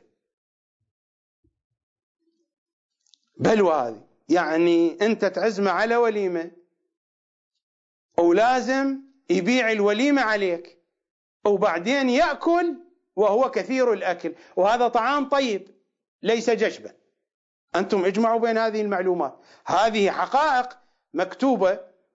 أليس المؤمن إذا نظر أن ينظر باعتبار، وإذا قرأ أن يقرأ بتدبر وأن يفكر؟ فحينما نمر على مثل هذه الصور هكذا نقرأها ونعدها كرامات ومعجزات ونطلق الصلوات لأجلها، أم نقف عندها نفكر فيها؟ ربما كان يحضر مجلس الضيافة لبعض التجار فلا يأكل ولا يأذن لأحد في الأكل حتى يقوم ما فيها فيبيعها لصاحب المجلس ويأخذ ثمنها، ثم يأمر بالأكل بعد ما يستلم الثمن، ثم يأمر بالأكل ويعطي الثمن للمستحقين. أين هم المستحقون؟ تلك قضية أخرى. وإنما كان يعمل ذلك، هذا التعليق ممن يبرر ويرقع، وإنما كان يعمل ذلك لعلمه بوجود حق الفقراء في ذلك المال.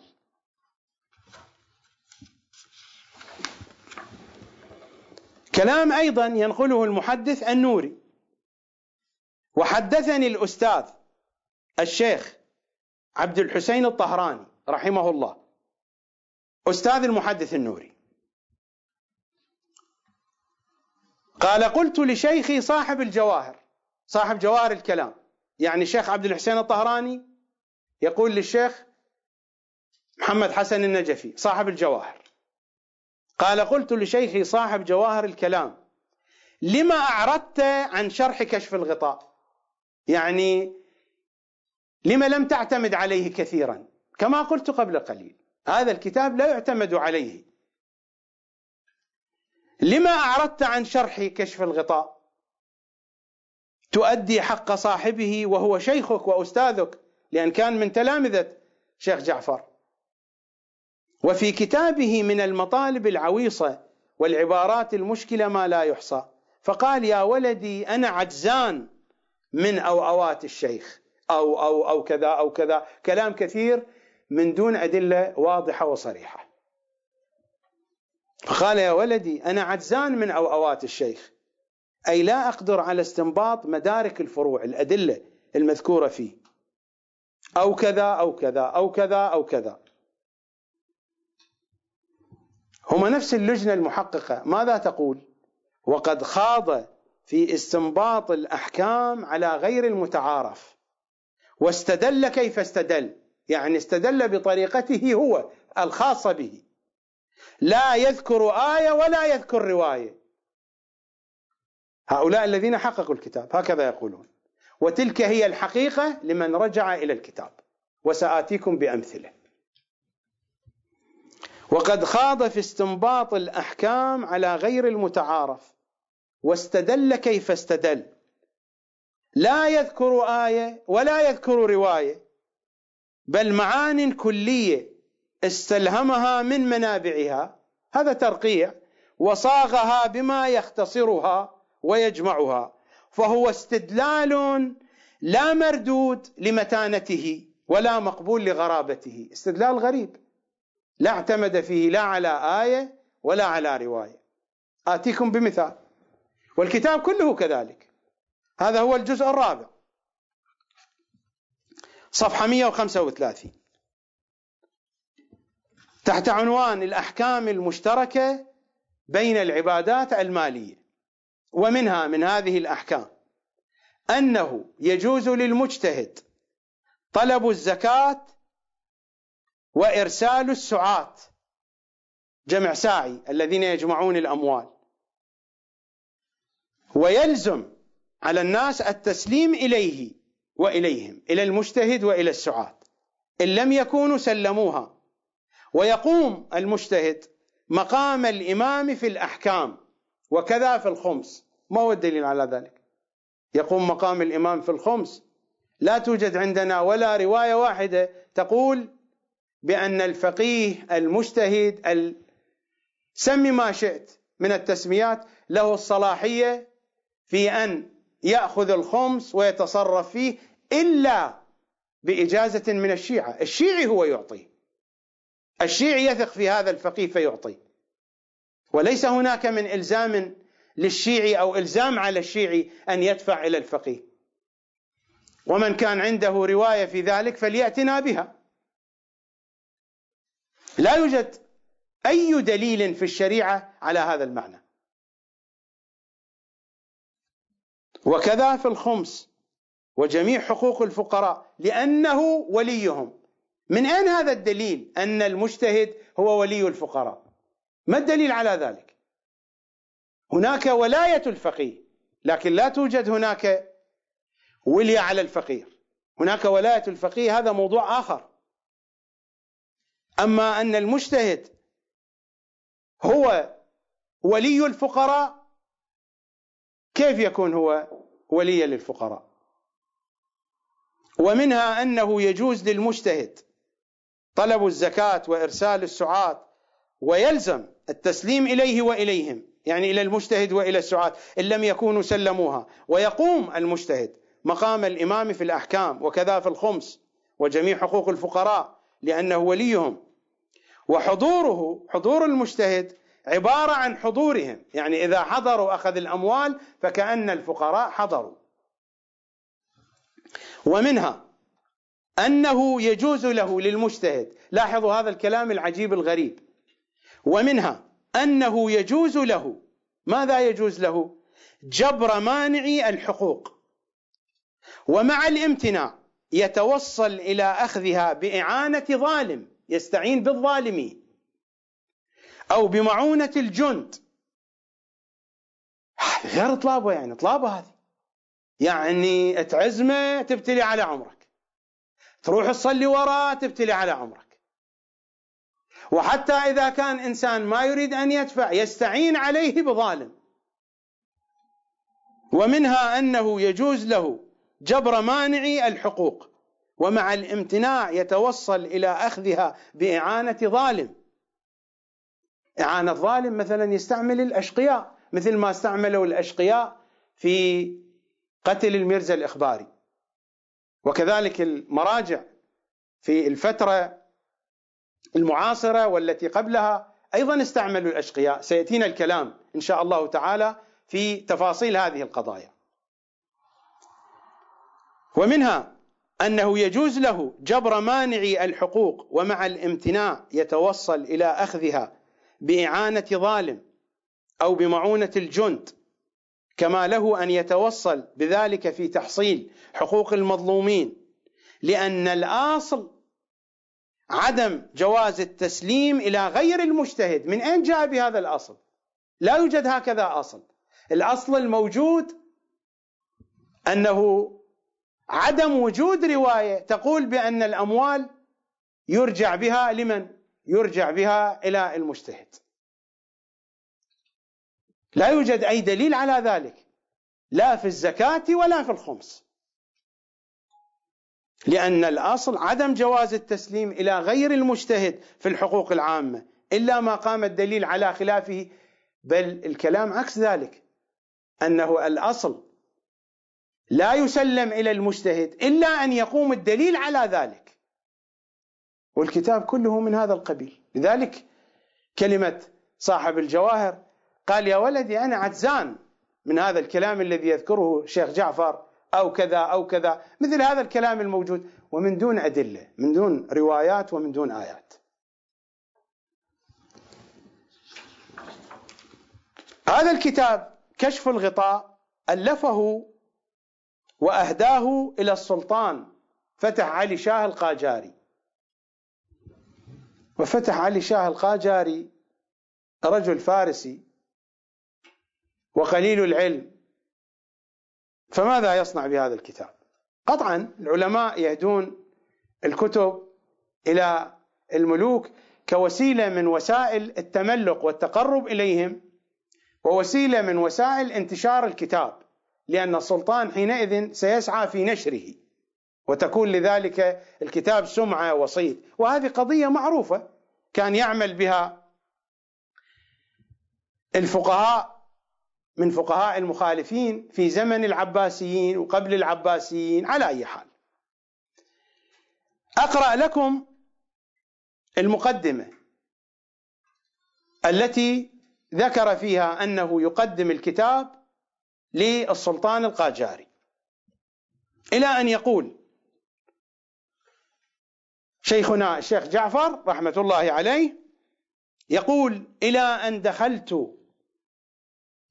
لاحظوا هذا التملق الموجود في الكلام، أنتم لاحظوا، أنا أقرأ لكم، أقرأ من نفس مقدمة المؤلف من هذا الجزء الأول صفحة 44 صفحة 45. ماذا يقول؟ إلى أن دخلت في مملكة،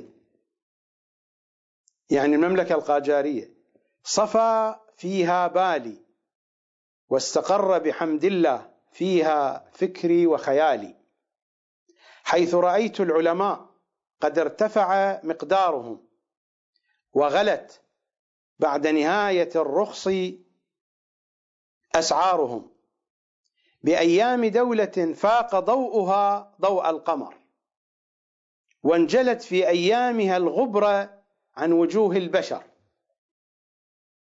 وهذا الكلام غير واقعي، الدولة القاجارية ما كانت كذلك، دولة فيها مظالم كثيرة جدا ومفاسد كثيرة جدا، وغلت الأسعار في وقتها.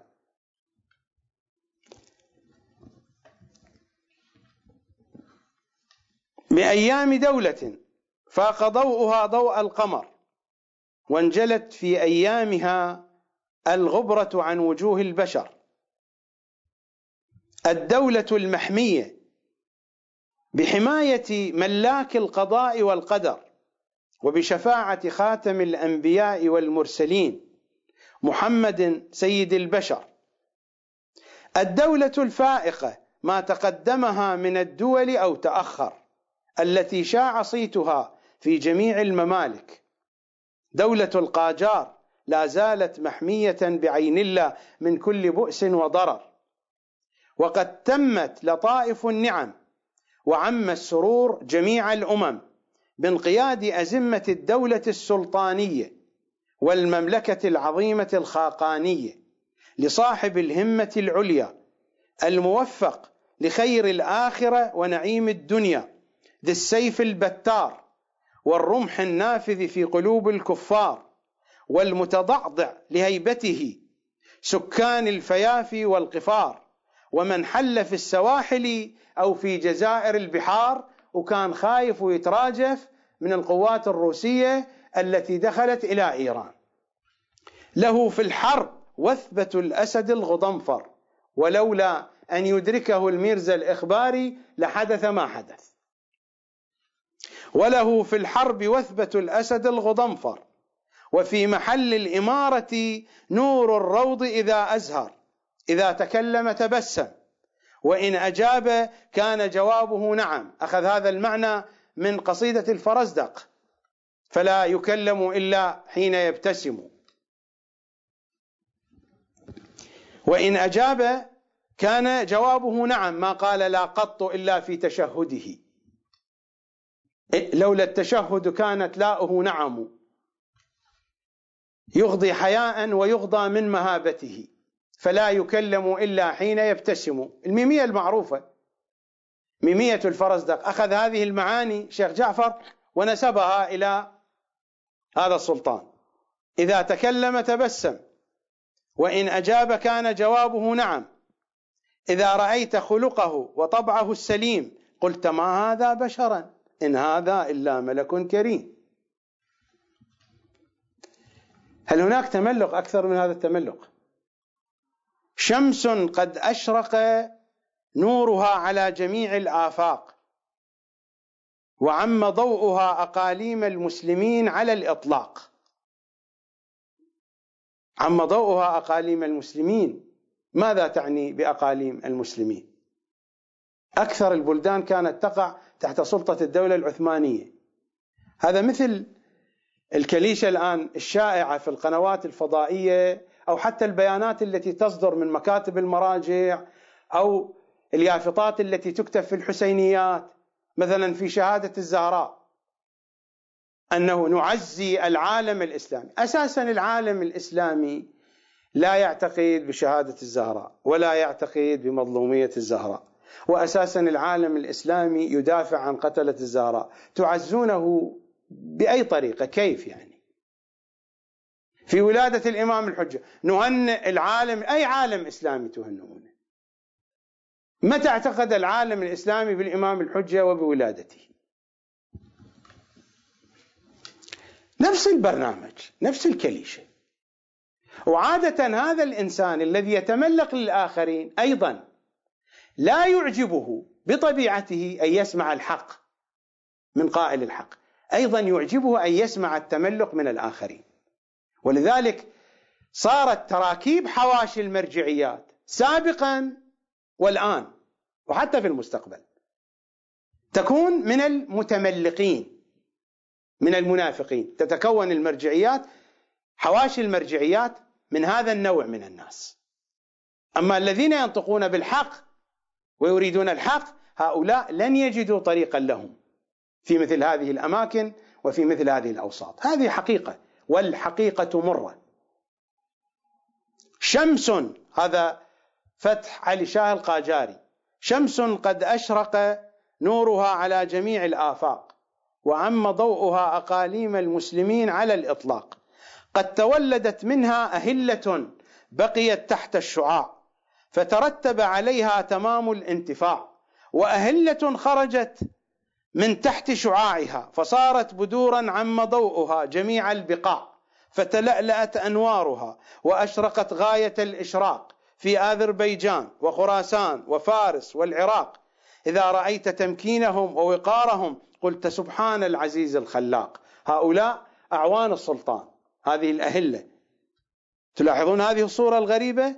قد تولدت منها أهلة بقيت تحت الشعاع، فترتب عليها تمام الانتفاع. هذه التي تحوط السلطان في بلاطه. وأهلة خرجت من تحت شعاعها فصارت بدورا، هؤلاء الولاة والحكام. عم ضوءها جميع البقاع، فتلألأت أنوارها وأشرقت غاية الإشراق في آذربيجان وخراسان وفارس والعراق. إذا رأيت تمكينهم ووقارهم قلت سبحان العزيز الخلاق. من غمرني بالفضل والشفقة والإحسان. غمر شيخ جعفر. ما هو الفضل والشفقة والإحسان في نظر العلماء؟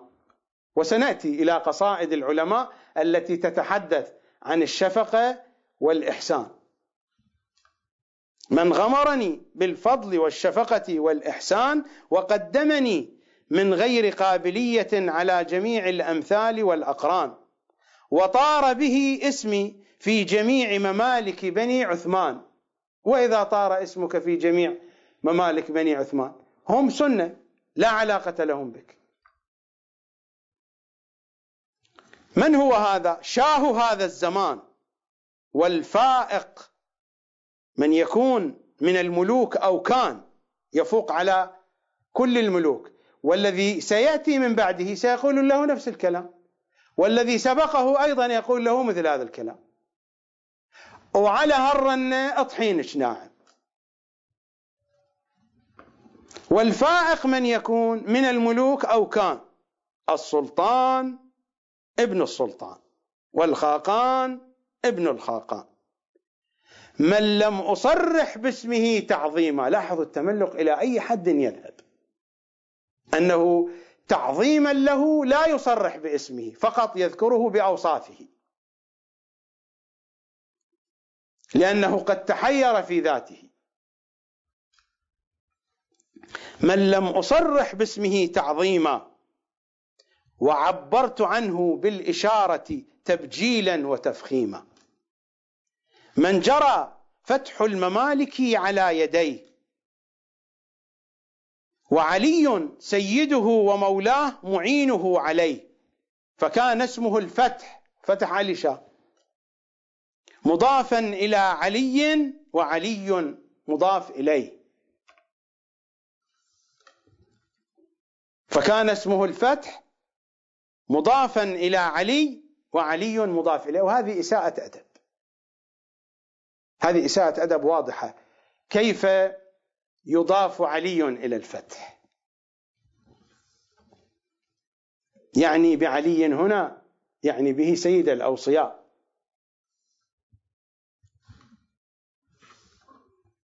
قالوا علي على علي، قلت لا، العلا بعلي على.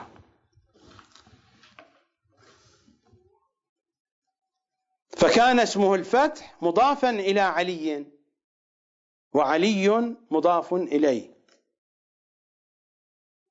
قطعا سيخرج لي من يرقع يقول لي هذه تورية، سميها جناس، طباق، من هذه المصطلحات والكثير من مثل هذه الترقيعات. لا زال في حماية الملك الديان حتى تتصل دولته بدولة مولاه ومولاي ومولى الإنس والجان، صاحب العصر والنصر والأمر والنهي، صاحب الزمان عجل الله تعالى فرجه. فلما دخلت في أطراف مملكته من الله علي وعلى سائر المسلمين بدوام بقائه. ملاحظة، ذكر الإمام الحجة كان منتشرا وشائعا جدا في تلك الفترة، السبب فيه هم الإخباريون، وبعد الإخباريين كان الفضل للشيخيين في انتشار ذكر الإمام الحجة خصوصا في إيران، وبقي إلى الآن. هذا الفضل يعود إلى المدرسة الإخبارية وإلى المدرسة الشيخية. ولو أريد أن أتحدث عن هذا الموضوع بإمكاني أن آتي بالوثائق والحقائق والأدلة والكتب، لأنني تتبعت هذه القضية عبر التاريخ الشيعي منذ بداية الغيبة الكبرى وإلى يومنا هذا.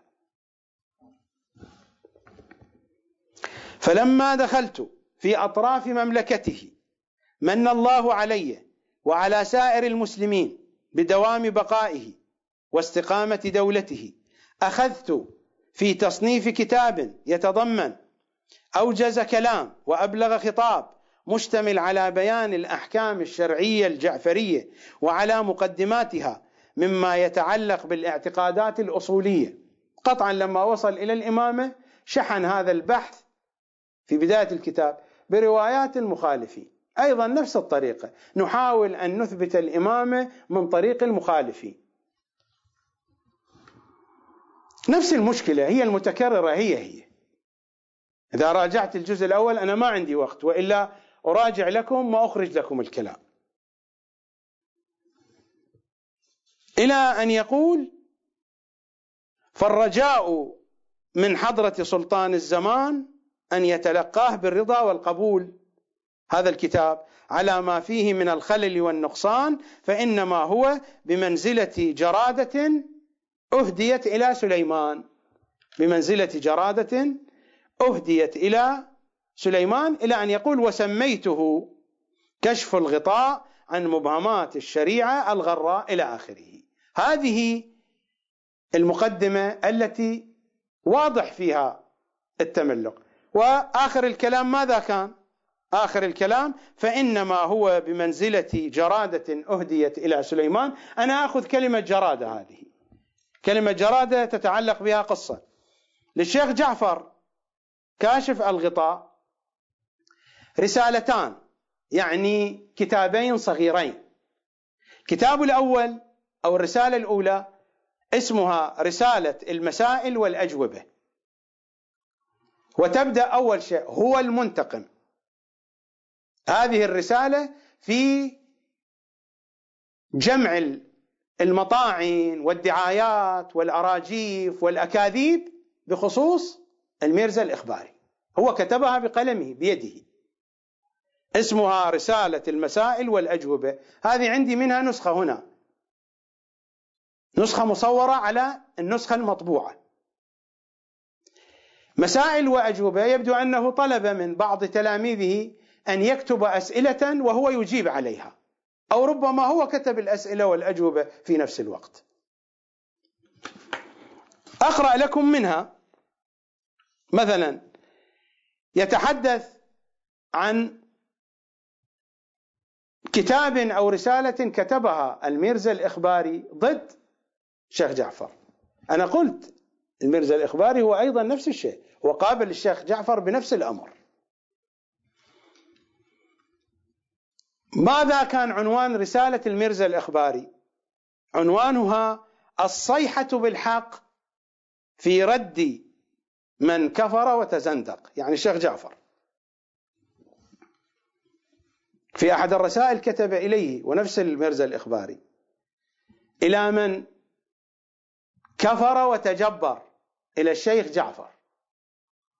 يعني الكلام موجود عند طرفين، لكن الجريمة كانت عند طرف واحد. جريمة القتل كانت عند الشيخ موسى كاشف الغطاء في المدرسة الأصولية. الرسالة التي كتبها الميرزا الإخباري الصيحة بالحق في رد من كفر وتزندق. فهو ماذا يقول الشيخ جعفر؟ وكان الأولى أن يسمي هذه الرسالة، أن يسميها، بالبداية ذكر كلاما باللغة الفارسية، أن يسميها صيحتنا هاق أزدهن من شهق فنهاق. هذا بالفارسي. صيحتنا حق يعني صيحة لا حق، ناحاق يعني لا حق، أزدهن دهن باللغة الفارسية يعني فم، من فمه. ففي البداية يعطيها عنوانا فارسيا ثم يعطيها عنوانا عربيا. يقول كان الأولى أن يسميها صيحتنا هاق أزدهن من شهق فنهاق، أو صيحة الحمار الناهق من فم الكافر والمنافق. ويسمي الرسالة التي تبين أحواله مثل هذه الرسالة بالكتاب الناطق في بيان أحوال الزنديق والمنافق. يعني شيخ جعفر قاضي وقته يرتب هذه العبارات، يعني هذا الذي يقال عنه الشيخ الكبير. هذه الأوصاف يليق بهذه الأوصاف هذه العبارات. ربما مثلي ينمق مثل هذه العبارات، لكن الشيخ جعفر في هذه المنزلة العالية كيف ينمق مثل هذه العبارات؟ ربما الناس البسطاء من أمثالنا نعم، لكن هذا الذي وضع في هذا الجو الملكوتي الهائل. ثم يستمر في كلامه. لاحظوا السؤال: ما قولكم أيدكم الله؟ قلت ربما بعض طلبته كتبها أو هو كتبها ورتب الأسئلة. ما قولكم أيدكم الله؟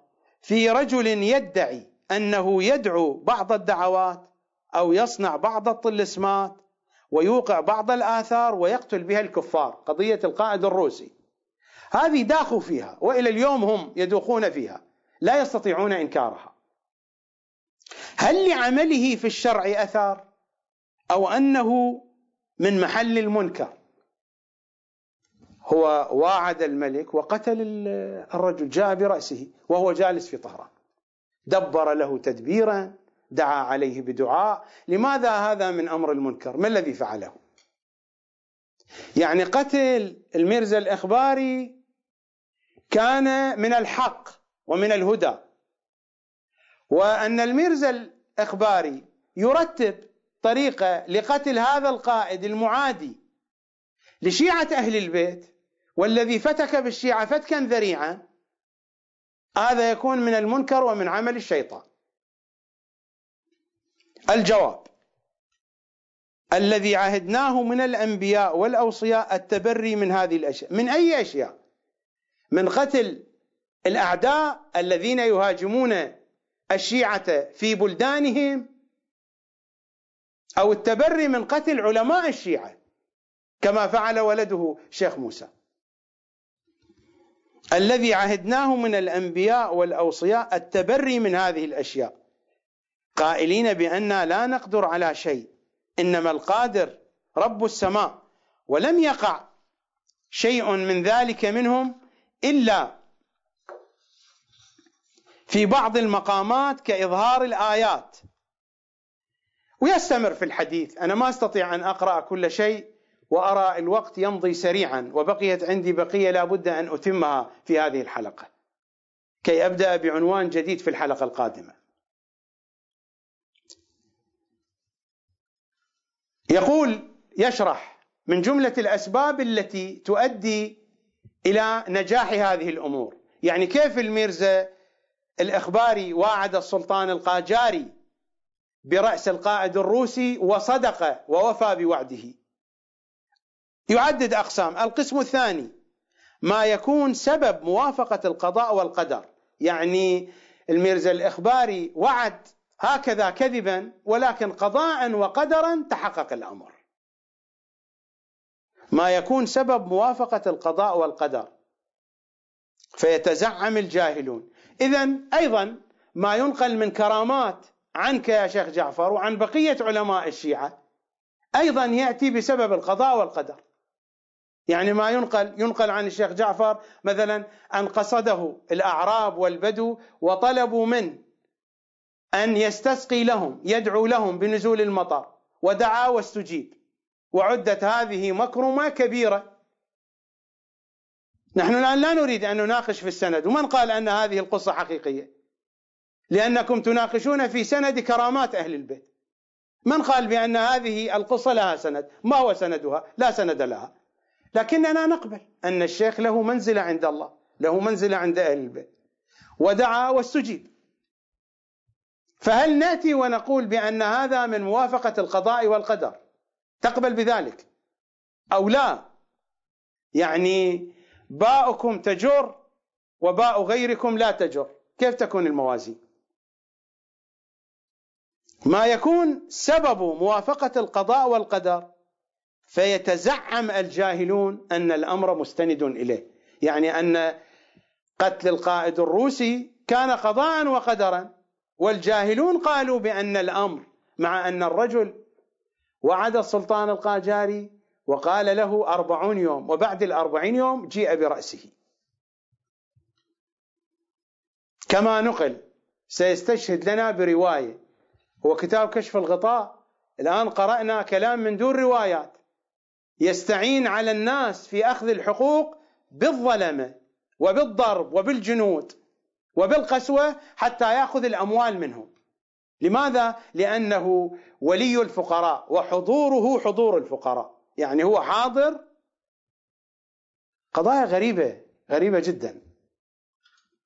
هذه كقضية أحد وكلاء السيد السيستاني هنا في أوروبا في هولندا، ويعرفون هذه القضية. الشيعة في هولندا يعرفون هذه القضية. كان شهر رمضان والأيام الأخيرة قضية زكاة الفطرة. فكان هذا الوكيل المعتمد لمرجعية السيد السيستاني كان يقول للناس بالنسبة لزكاة الفطرة لا يحق لكم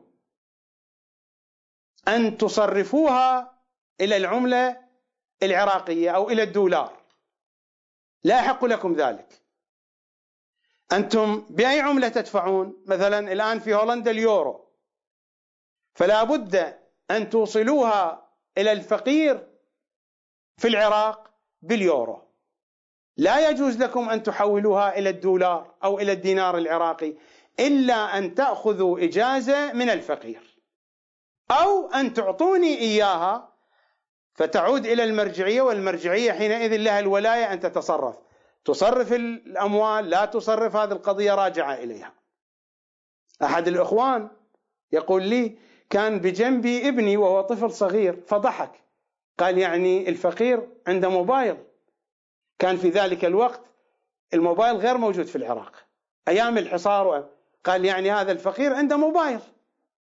قطعا هذا الفقير الذي يتصل به لابد أن يكون عنده سكرتيرة ومكتب وعنده إيميل ويرسل له هذا الذي يريد أن يدفع إيميل، والإيميل حتما موجود منتشر معروف، والسكرتيرة تطلع على الإيميل ثم تخبر الفقير، والفقير يكتب إيميل يجيز أن تصرف إلى عملة أخرى، أو يعطيه حساب يحول المبلغ على الحساب، واحتمال عند أمريكان إكسبرس يحول الحساب على حساب الأمريكان إكسبرس، وحينئذ يعني تتم العملية الشرعية بهذا الشكل المنظم المرتب.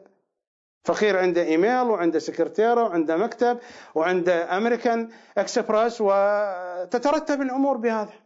وربما عنده ماستر كارد وعنده بقية أنواع الكارتات حتى يعني تحول زكاة الفطرة، أو لا تحول من طريق اللغف إلى وكلاء المرجعية كي تلغف.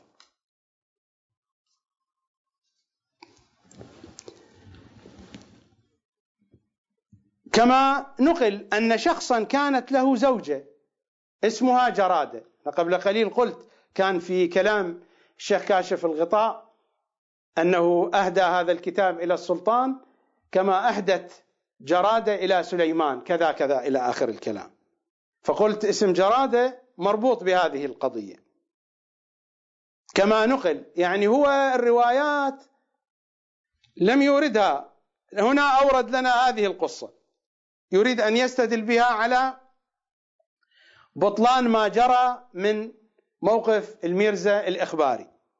كما نقل أن شخصا كانت له زوجة اسمها جرادة، فافتقر زوجها وانسدت عليه أبواب المعيشة، فأشارت عليه زوجته جرادة أن يظهر ويدعي العلوم الغريبة. لكن الميرزا الإخباري هو كان عالم بالعلوم الغريبة وكتبه موجودة إلى اليوم، أن يظهر ويدعي العلوم الغريبة، فادعى ذلك وصار له اسم مشهور بين الناس، حتى وصل خبره إلى سلطان الوقت فطلب حضوره بين يديه، ووضع في كفه جرادة السلطان وقبض عليها، فقال له أنت تعلم الغيب؟ فقال نعم. فقال أخبرني ما في كفي. فقال نادما فيما بينه وبين نفسه هذا تدبيرك يا جرادة، جرادة زوجته. فسمع الملك لفظ جرادة فثبت عنده أنه يعلم الغيب، وأكرمه واحترمه وبذل له الأموال وزادت شهرته بين الناس. ما هو سند هذه الرواية؟ هل هي صحيحة موثقة؟ وعلى أي كتب من الكتب الرجالية اعتمدت يا شيخنا الكبير في تحقيق سند هذه الرواية؟ ويستمر أيضا فيقول ومنها من هذه الأمور التي يتوصل بها هؤلاء السحرة أمثال النيشابوري الإخباري، ومنها ما يتعلق به بسبب الأعمال كالبول في الكعبة أو الروضات المشرفة أو المساجد وتلطيخ القرآن أو أحاديث الأئمة أو أسماء الله أو الأنبياء أو الأئمة أو القبور المحترمة بالعذرات، يعني بالغائط. يعني هو يريد أن يشير بهذه الاتهامات إلى الميرزا الإخباري، وأنه بمثل هذه الأساليب توصل إلى مراده وكان الذي كان. وبقية الرسالة على هذا المستوى. وعند رسالة ثانية ما اسمها غريب، نفس اسم هذا الكتاب، اسمها كشف الغطاء عن معائب ميرزا محمد عدو العلماء. هذه أيضا كتبها الشيخ جعفر، وكتبها متى؟ كتبها وهو يكتب هذا الكتاب، أثناء كتابة الكتاب. فهو قد سمى كتابه بكشف الغطاء، فسمى الرسالة هذه أيضا كشف الغطاء عن معائب ميرزا محمد عدو العلماء. أقرأ لكم شيئا من بدايتها.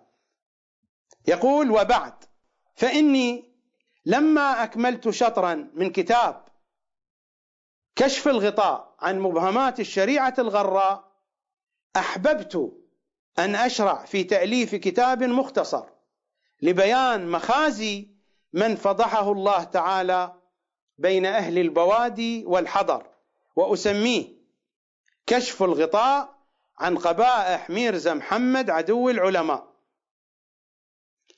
وكشف حاله أنه رجل، لاحظوا كيف يكتب، وكشف حاله أنه رجل عالم فاضل، يعني ميرزا محمد عدو العلماء، علامة زمانه وفريد عصره وأوانه في علوم هي: أحدها علم الكذب والتزوير، ثانيها علم الطفرة عند البحث والمناظرة، ثالثها علم الحركات الشيطانية الشبيه بحركات الحقبازية.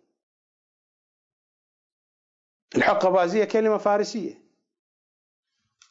حقباز يعني المشعبذ، يعني المشعوذ، علم اللعن والشتم والطعن إلى آخره، إلى أن يقول، وهنا أريد أن أقف وقفة قصيرة، يخاطب الميرزا الإخباري: فلو كنت عاقلا لعقلت أن من قدر على كشف الغطاء عن مبهمات الشريعة الغراء، يعني هذا الكتاب، من قدر على كشف الغطاء عن مبهمات الشريعة الغراء قادر على أن يكشف الغطاء عما استتر من معايبك.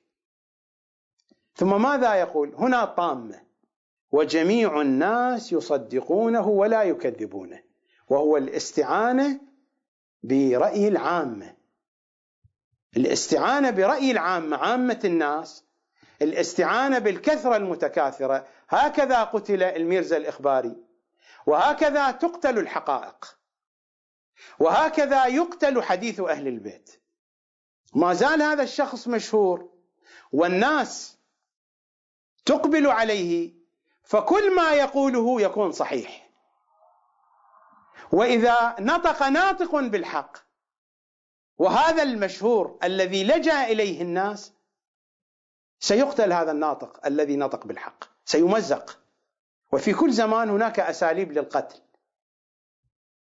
هذا الأسلوب الذي جرى على الميرزا الإخباري جرى في فترات أخرى، ربما الآن في عصرنا لا يجري بنفس الطريقة، ولكن يجري بطرق أخرى. قتل المؤمن في سمعته، قتل السمعة أشد من القتل بالسيف، لأن الذي يقتل بالسيف يقتل مرة واحدة، أما الذي يقتل بالسمعة يقتل في كل لحظة، في كل دقيقة.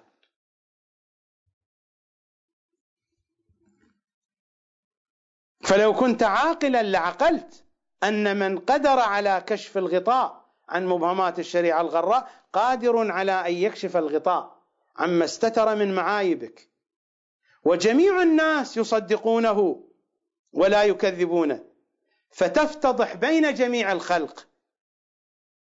لا يقول له بأن ذلك يخالف إمام زمانك، الحكم إلى الناس. هذا هو شأن المرجعية. شأن المرجعية شأن كشأن السلطة الدنيوية، فيها قبائح وفيها محاسن، فيها عدل وفيها ظلم، مثل ما الحكام الآن نحن نأخذ على سبيل المثال، يعني مثلا في زمن صدام هل يستطيع السيد الخوئي أن ينبث ببنت شفة؟ السيد السيستاني يستطيع أن ينبث ببنت شفة؟ ألم يخرج السيد السيستاني على التلفزيون وتحدث بحديث واضح صريح انتقد فيه الانتفاضة وذم المنتفضين؟ قطعا قسرا أجبر على ذلك. مقصودي في ذلك الوقت كانت السلطة بيد الحاكم، بيد صدام الذي يخافه الجميع، وأجبر السيد السيستاني وخرج في التلفزيون وتبرأ من كل الوضع وذم الانتفاضة وذم المنتفضين مثل ما فعل السيد الخوئي نفس الشيء. أنا لا أشكل على هذه القضية، لكن أقول مثل ما كان هذا الحال لأن الحاكم قوي، بينما الآن تبدلت الأمور، صار السيد السيستاني هو الذي ينتقد الحكومة وصار يتدخل في الأوضاع، إلى أن سمعتم في الأخبار آخر الأخبار ما هي؟ أن أسامة النجيفي يرسل رسالة إلى السيد السيستاني يطلب من أن يتدخل في تعيين رئيس الوزراء. الأمور تبدلت تغيرت. أسامة النجيفي رجل سني، رجل موصلي، والسنة وأهل الموصل نظرتهم إلى الأعاجم أصلا ينظرون إلى شيعة العراق العرب الأقحاح أنهم عجم، فما بالك إلى السيد السيستاني. لكن الأمور تبدلت تغيرت، الدنيا هكذا، الدنيا تتبدل. المفروض من الشيخ جعفر كاشف الغطاء حينما يريد أن يتحدث وينصح أو يكشف حقائق ويتكلم بخصوص الميرزا الإخباري أن يهدده بغضب الإمام الحجة لا بغضب الناس. فما قيمة الناس؟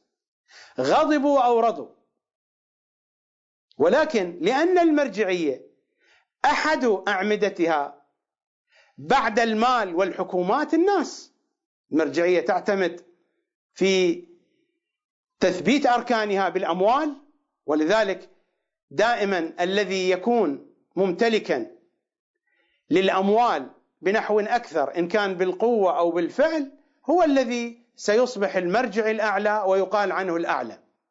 الأعلم حقيقة في المؤسسة الدينية، الأعلم هو الأكثر مالا، هذا هو الواقع الحقيقي، الواقع العملي. الأعلم هو الأكثر مالا إن كان بالقوة أو بالفعل. ربما في بداية مرجعيته قد لا يكون ممتلكا للمال بالفعل، ولكن هو قادر على أن يجمع الأموال بنحو أكثر من الآخرين بسبب جهات مساندة له، بسبب علاقات عنده، كفاءات معينة، بالنتيجة عنده الأسباب التي من خلالها يستطيع أن يجبي أموال أكثر من غيره، فيعطي راتب أكثر من غيره، فيكون الصوت الواضح في الحوزة العلمية والمؤسسة الدينية هو هذا الأعلم، وتنتهي الأمور وتترتب بهذه الطريقة. وهذه هي الحقيقة يا شيعة أهل البيت، وما عندي إشكال في ذلك، لأنني أساسا لا أعتقد باشتراط الأعلم، لأنه من غير الممكن أن نتحقق من ذلك أو نتأكد من ذلك، وهذه قضية نتركها لوقتها.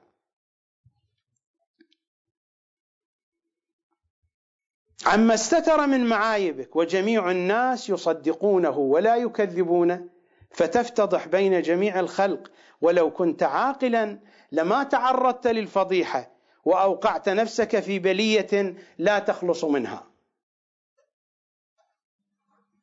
أنا شخصيا كثيرون ممن يتلبسون لي بلباس النصيحة فيطلبون مني أن أماشي الوضع العام، وهذه النصيحة أسمعها منذ سنة 1981 أن أماشي الوضع العام، لكنني لا أبالي بالوضع العام ولا أبالي بالأسماء المشهورة. إنني أبالي باسم واحد هو الحجة بن الحسن صلوات الله وسلامه عليه. لذا أقول عجبا من الشيخ جعفر، هل هذا المنطق منطق التهديد بالناس؟ هذا منطق أهل البيت؟ أهل البيت هكذا يقولون في رواياتهم، في أحاديثهم، يخاطبون أصحابهم: يا فلان يا فلان إذا كان بيدك حصاة.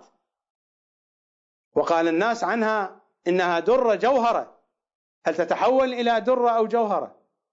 تبقى حصاة. وإذا كان في يدك درة أو جوهرة وصاح الناس عنها حصاة، هل تتبدل إلى حصاة؟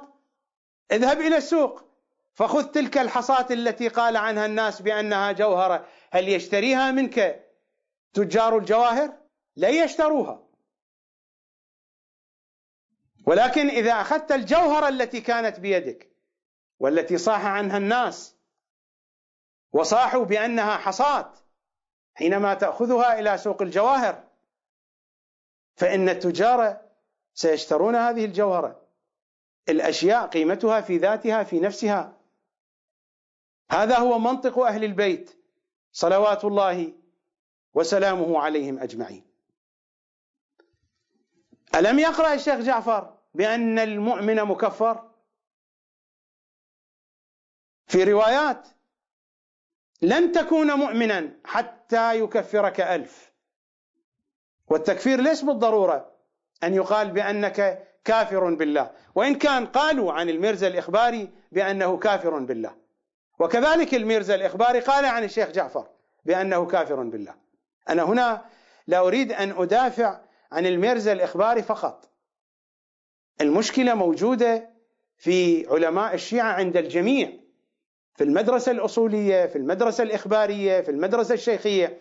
لكنني أدافع هنا عن الميرزا الإخباري لعدم وجود من يدافع عنه. حتى الإخباريون لا يدافعون عنه، يخافون من صولة المدرسة الأصولية، حتى الإخباريون، ولو دافعوا عنه يدافعون عنه بحياء.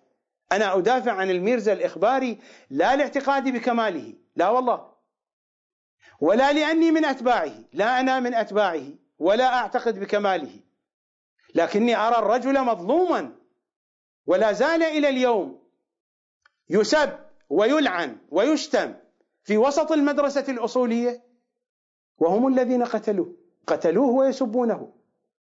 المفروض الآن المدرسة الأصولية تعتذر، والمفروض آل كاشف الغطاء يعتذرون عن هذه الجريمة، عن جريمة قتل الميرزا الإخباري.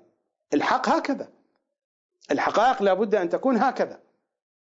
أنا لا أريد أن أشخصن القضية، وإن كانت هي قضية شخصية بالأصل، صراع بين أشخاص، لكنني أنا هنا لا أريد أن أشخصن القضية، وإلا هي القضية شخصية. البداية بين شيخ جعفر والميرزا الإخباري، وكان بسبب الحظوة عند السلطان القاجاري، كانوا يتسابقون أيهما يأخذ الحظوة الأكبر.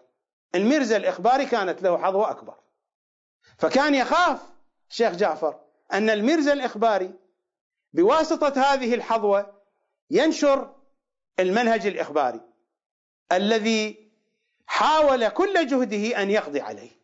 صراع كصراع الأحزاب بالضبط، مثل ما تتصارع الأحزاب، كصراع مثلا مرجعية السيد الخوئي ومرجعية السيد الخميني، كصراع مرجعية السيد الخوئي ومرجعية السيد الشيرازي، صراع مرجعيات. هو هذا نفسه دفاعي عن الميرزا الإخباري، لا لأني أعتقد بصوابيته في كل شيء، لأنه عالم شيعي من حقه أن يقول، من حقه أن يعتقد. لا حجية لشيخ جعفر على الإطلاق، ولا حجية للميرزا الإخباري على الإطلاق، وإنما كل واحد لديه القناعات ولديه الأسلوب الذي توصل به إلى نتيجة معينة.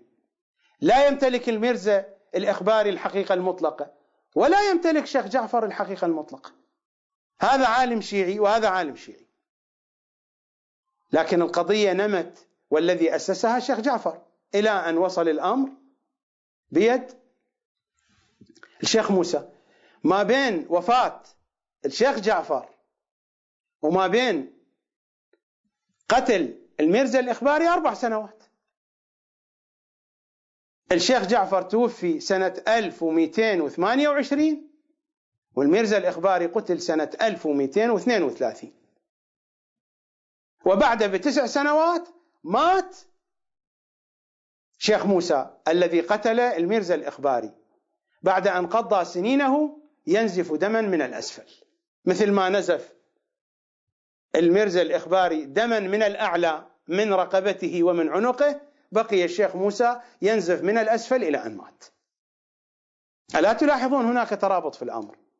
أنا لا أقطع بذلك، ولكن شيء غريب، ربما كما قال الشيخ جعفر كاشف الغطاء إنه القضاء والقدر، فتوافق أن الميرزا الإخباري نزف دما من أعلى بسيوف الشيخ موسى كاشف الغطاء، وبعد قتله وبعد أن أقام حفل عرسه وأقاموا الاحتفالات، ميرزا علي الصغير، ميرزا علي الابن الصغير من أبناء الميرزا الإخباري، يقول بعد أن قتلوا أبي وقتلوا أخي ومثلوا بالجثث وقطعوا الرؤوس وأسروا النساء وأحرقوا البيت وأرادوا أن يقتلونا، ولكن تدخل هذا الرجل الذي وضعنا في سرداب البيت، يقول فذهبوا يحملون الرؤوس وهم يرجزون رجزا، يعني هوسات يهوسون،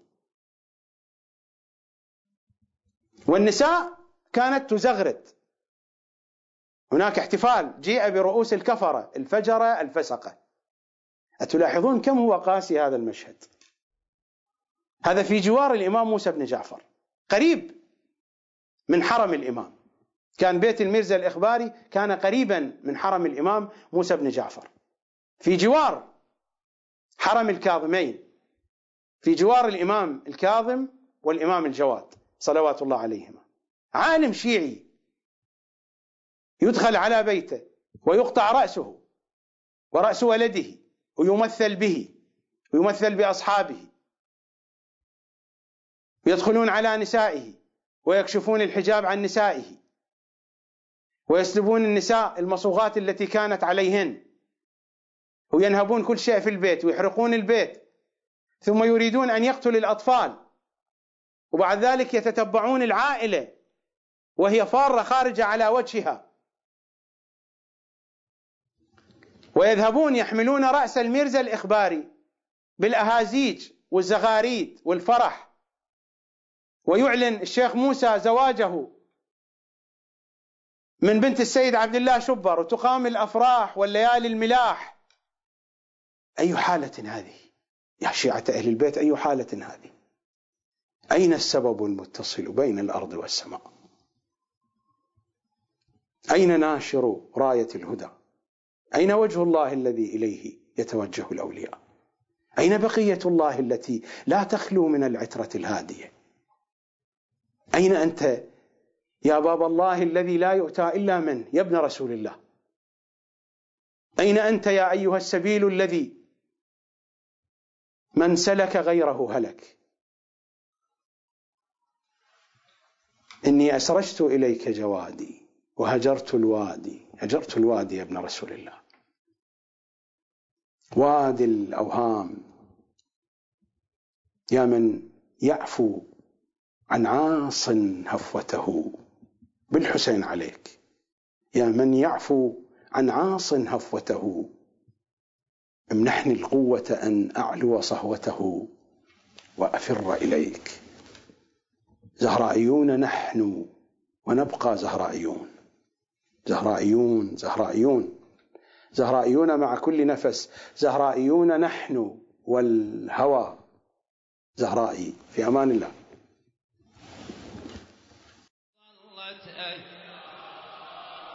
والقائم ترفل راياته، هلا بيك ظلت أيام والمهدي يصفح، هلا بيك ظلت أيام والقائم ترفل، ظلت أيام والمهدي يصفح منتظر